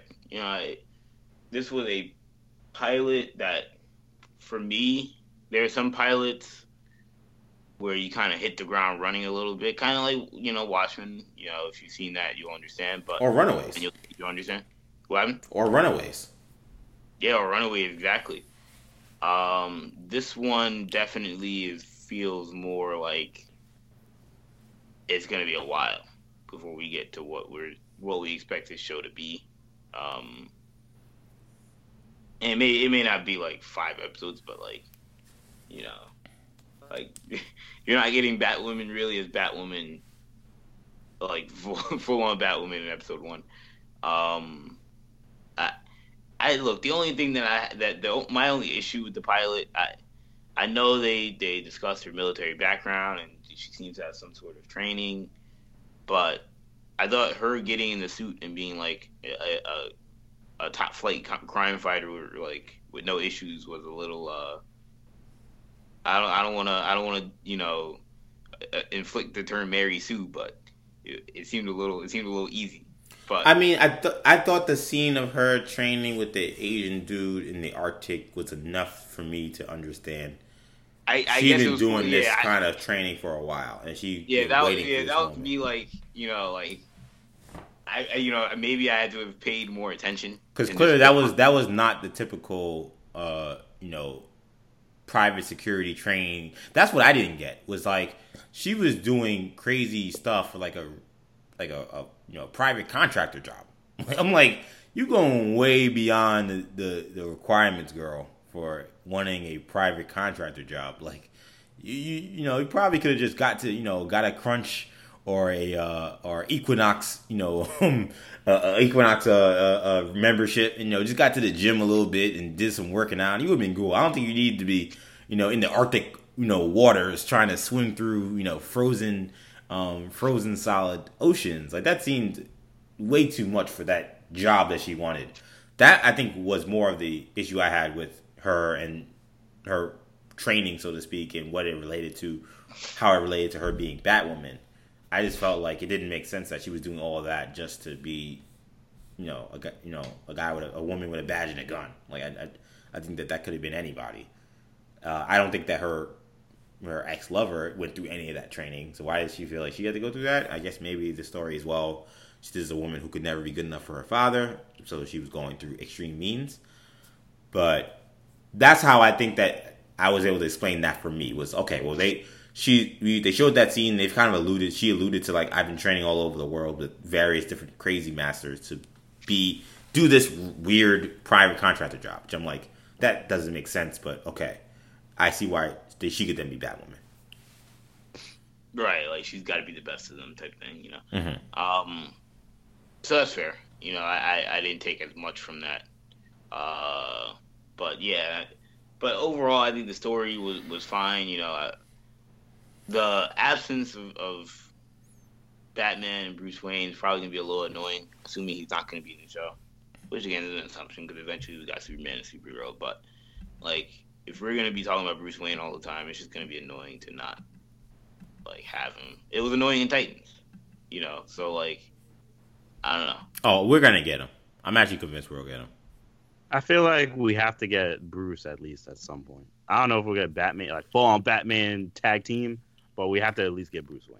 Yeah, somehow he's gonna end up like reluctantly co-signing this stuff that Kate's doing, and he's gonna show his face to do it. I think that's my opinion, but I can't say for sure. But they name dropped him way too much for. And to be fair, it's a pilot that you're trying to pitch to CW, so you're trying to get them to buy into a whole season. So I'm sure dropping Bruce Wayne, a name that's so recognizable like Bruce Wayne, is going to help you. But I think also it's because he will play a role in this. I think it may not be immediate, but he'll show up in the season. I'll make that bold prediction. In the season, yeah, I would be very surprised. That would be a pleasant surprise. I don't expect him to show up in this season either, but that would be. It's a bold prediction. I think he will. I think he definitely will within 2, but I think that there's a good chance we'll see him at some point. Let's do Supergirl quickly, guys. Supergirl this week. This was an interesting episode. Supergirl knows how to be very timely. It's kind of crazy how they did this episode of the Catco buyout into, by this corporation that wants to make their journalism into clickbait type stuff. And like a week after what just happened with Sports Illustrated, if you're not familiar, Sports Illustrated just lost a bunch of reporters that were all laid off because there was a company that came in and is looking at doing these blog-based, click-based type content. And it's well, obviously Supergirl didn't know that was going to happen, but like that's just been a story that's been happening in journalism everywhere, and it's become almost an epidemic, and it's super sad as someone myself who works in the journalism industry. But so Supergirl infused that into their story actually does make a lot of sense. It does work in a great deal because it's so realistic. It was kind of crazy how like James was running this very hard hitting like magazine when like that doesn't really exist anymore. Like it doesn't really exist anymore, and so like it actually did make sense that eventually like the Grim Reaper's coming for everybody. As sad as that sounds, but it's true. For anybody who works in this industry, so it only was a matter of time before the Grim Reaper would come for Catco with the way James was running it, which seemed even very different from how Cat Grant was running it. So while I think that the person running the show seems way more evil than like overtly evil than like the people that normally do these takeovers where they give you a lot of more like PR and corporate BS. Yeah. Like I kind of wish her character was a little less on the nose about how I know what I'm doing is evil, but I don't care because I just want to make. But I just want to make. I don't care because I just want to make money. Fire you because we have a non-complete. I have a non-complete clause in your contract. I'm like, first of all, like, how does none of them know that? I mean, I guess. Oh no, I'll say this. You do know. I think that was also one of the parts that annoyed me about this angle. Like, I'm so into this because, like, as someone who is in this industry, that's in your industry, worked at a company who also had a merger. Now, we haven't gone through any of the terrible things that this company is. It's like this portrayal is happening, but it's showing. But still, like, I do know some of this stuff. So, like, the idea that she's like, you're all under new 3-year contracts. I'm like, when did that happen? Like, they all signed 3-year contracts right before the merger. Like, are they part of if they're a part of a union, then like I doubt they're unionized, and I think that I doubt they're unionized. But so then, if they're not, then like wouldn't those all have to be on some level individually? I almost feel like it would have been cool if like somehow like as part of Lena's scheme, like she did lock them into like all new contracts and then made this sale. And right? and like they didn't realize it. Yeah, like that actually would have been really smart if like to show how like much she is trying to just ruin everyone who she feels has betrayed her. Well, I'll get to her in a second. But that actually would have been a great angle to been like, yo, you just signed me to a 3-year deal, and I know a lot of these media deals come with non-complete clauses, so that's just part of the game. But like, and then you sell the company, that seems kind of crazy. And the fact that they didn't like explain that seems a little weird. That not only are you guys all there, but you all are just coincidentally on brand new 3-year contracts. It's like, what? Like, that's just seemed a little too much. But some of it was a little more goofy than it had to be. I do like that they're approaching the topic of what happens to companies like Catco who run magazines the way James is running it. I think that the consequences make sense. In terms of Lena's vendetta, I'm not buying it so far. I think it's. I bought it initially, though I was a little surprised we were on to the doing simulations where I'm killing Kara thing. Like that seemed a little darker than I expected it to go that quickly. Yeah, bad dark. But then even after Kara does her, saying, I'm sorry, I was wrong, I should have told you, whatever, and then Lena essentially just doesn't care.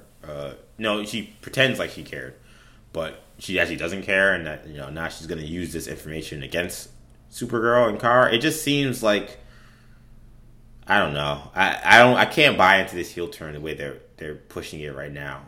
I just wish there was something Kara personally did to Lena that was way more damaging to Lena than just not telling her she was Supergirl. When I think Kara gave a pretty fair and honest and just rationale for why she did it. Not necessarily, not say rationale, but not necessarily rationalizing it, but at least explaining it.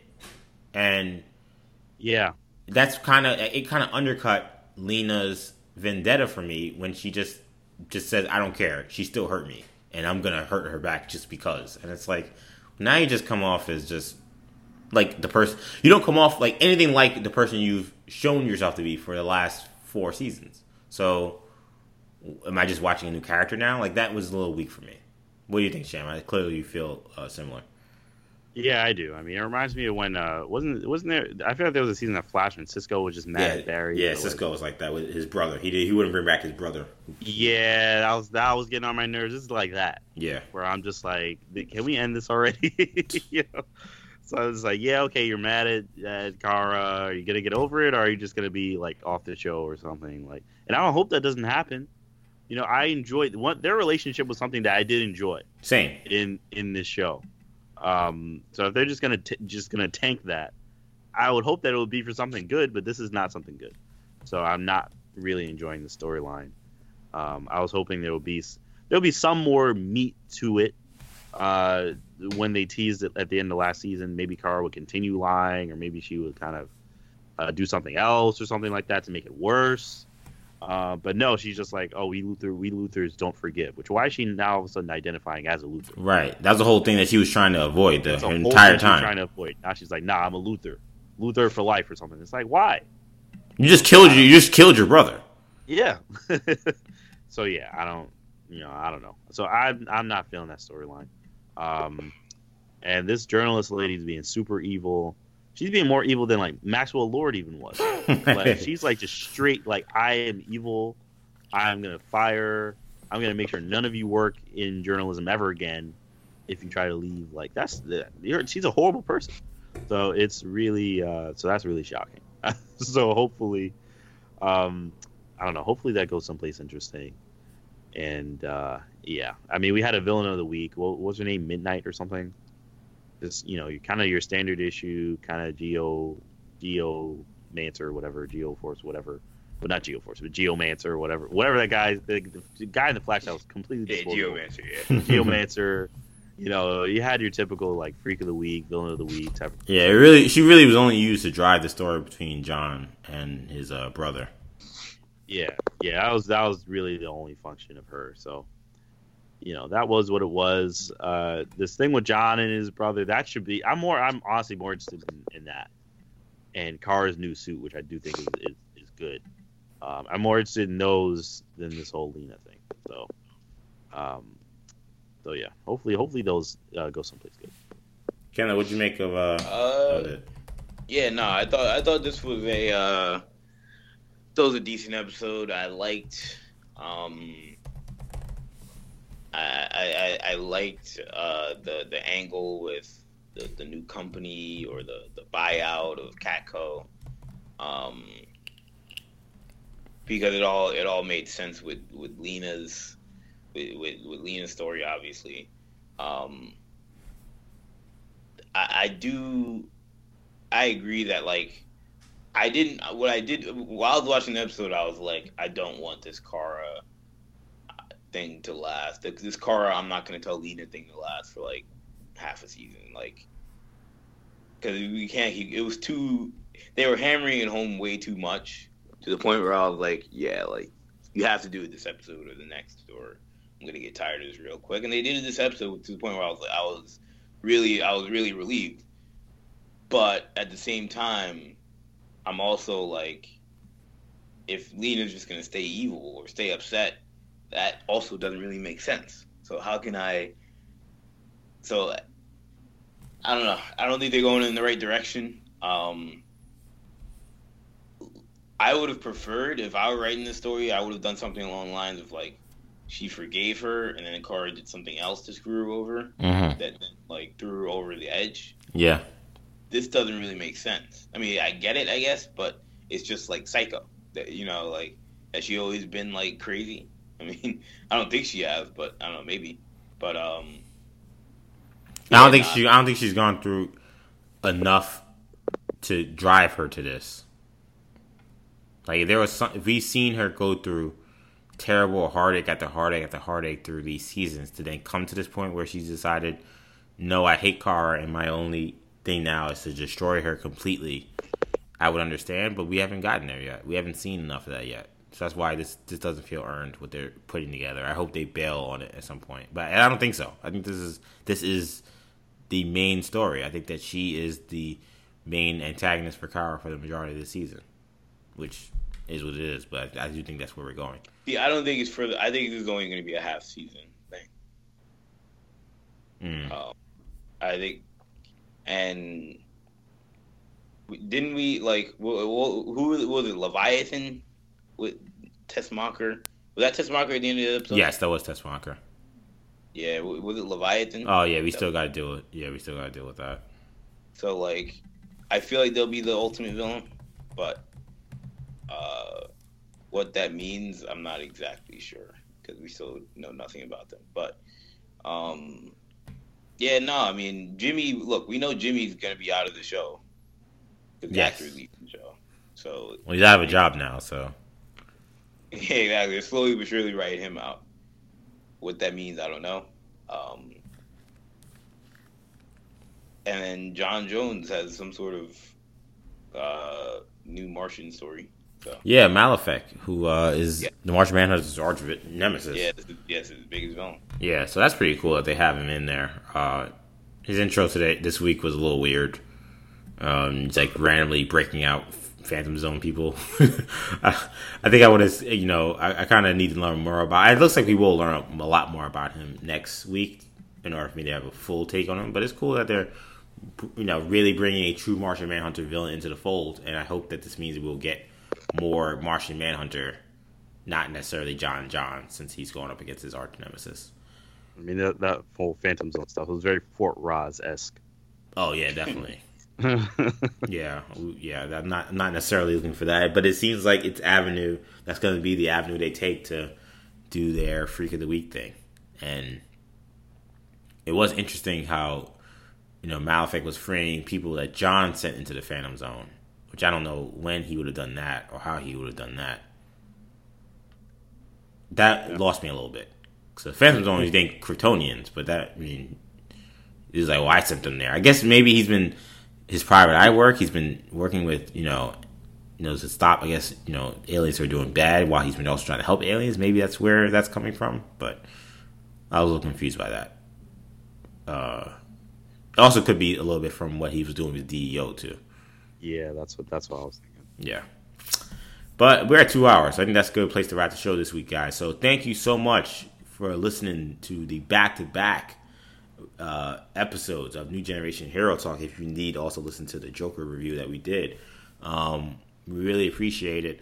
Of course, be sure to check out our YouTube content on New Generation Media at our channel, New Generation Media, where we have plenty of content from Comic-Con this week that's up already. That will be going up throughout the week as well, so check that out.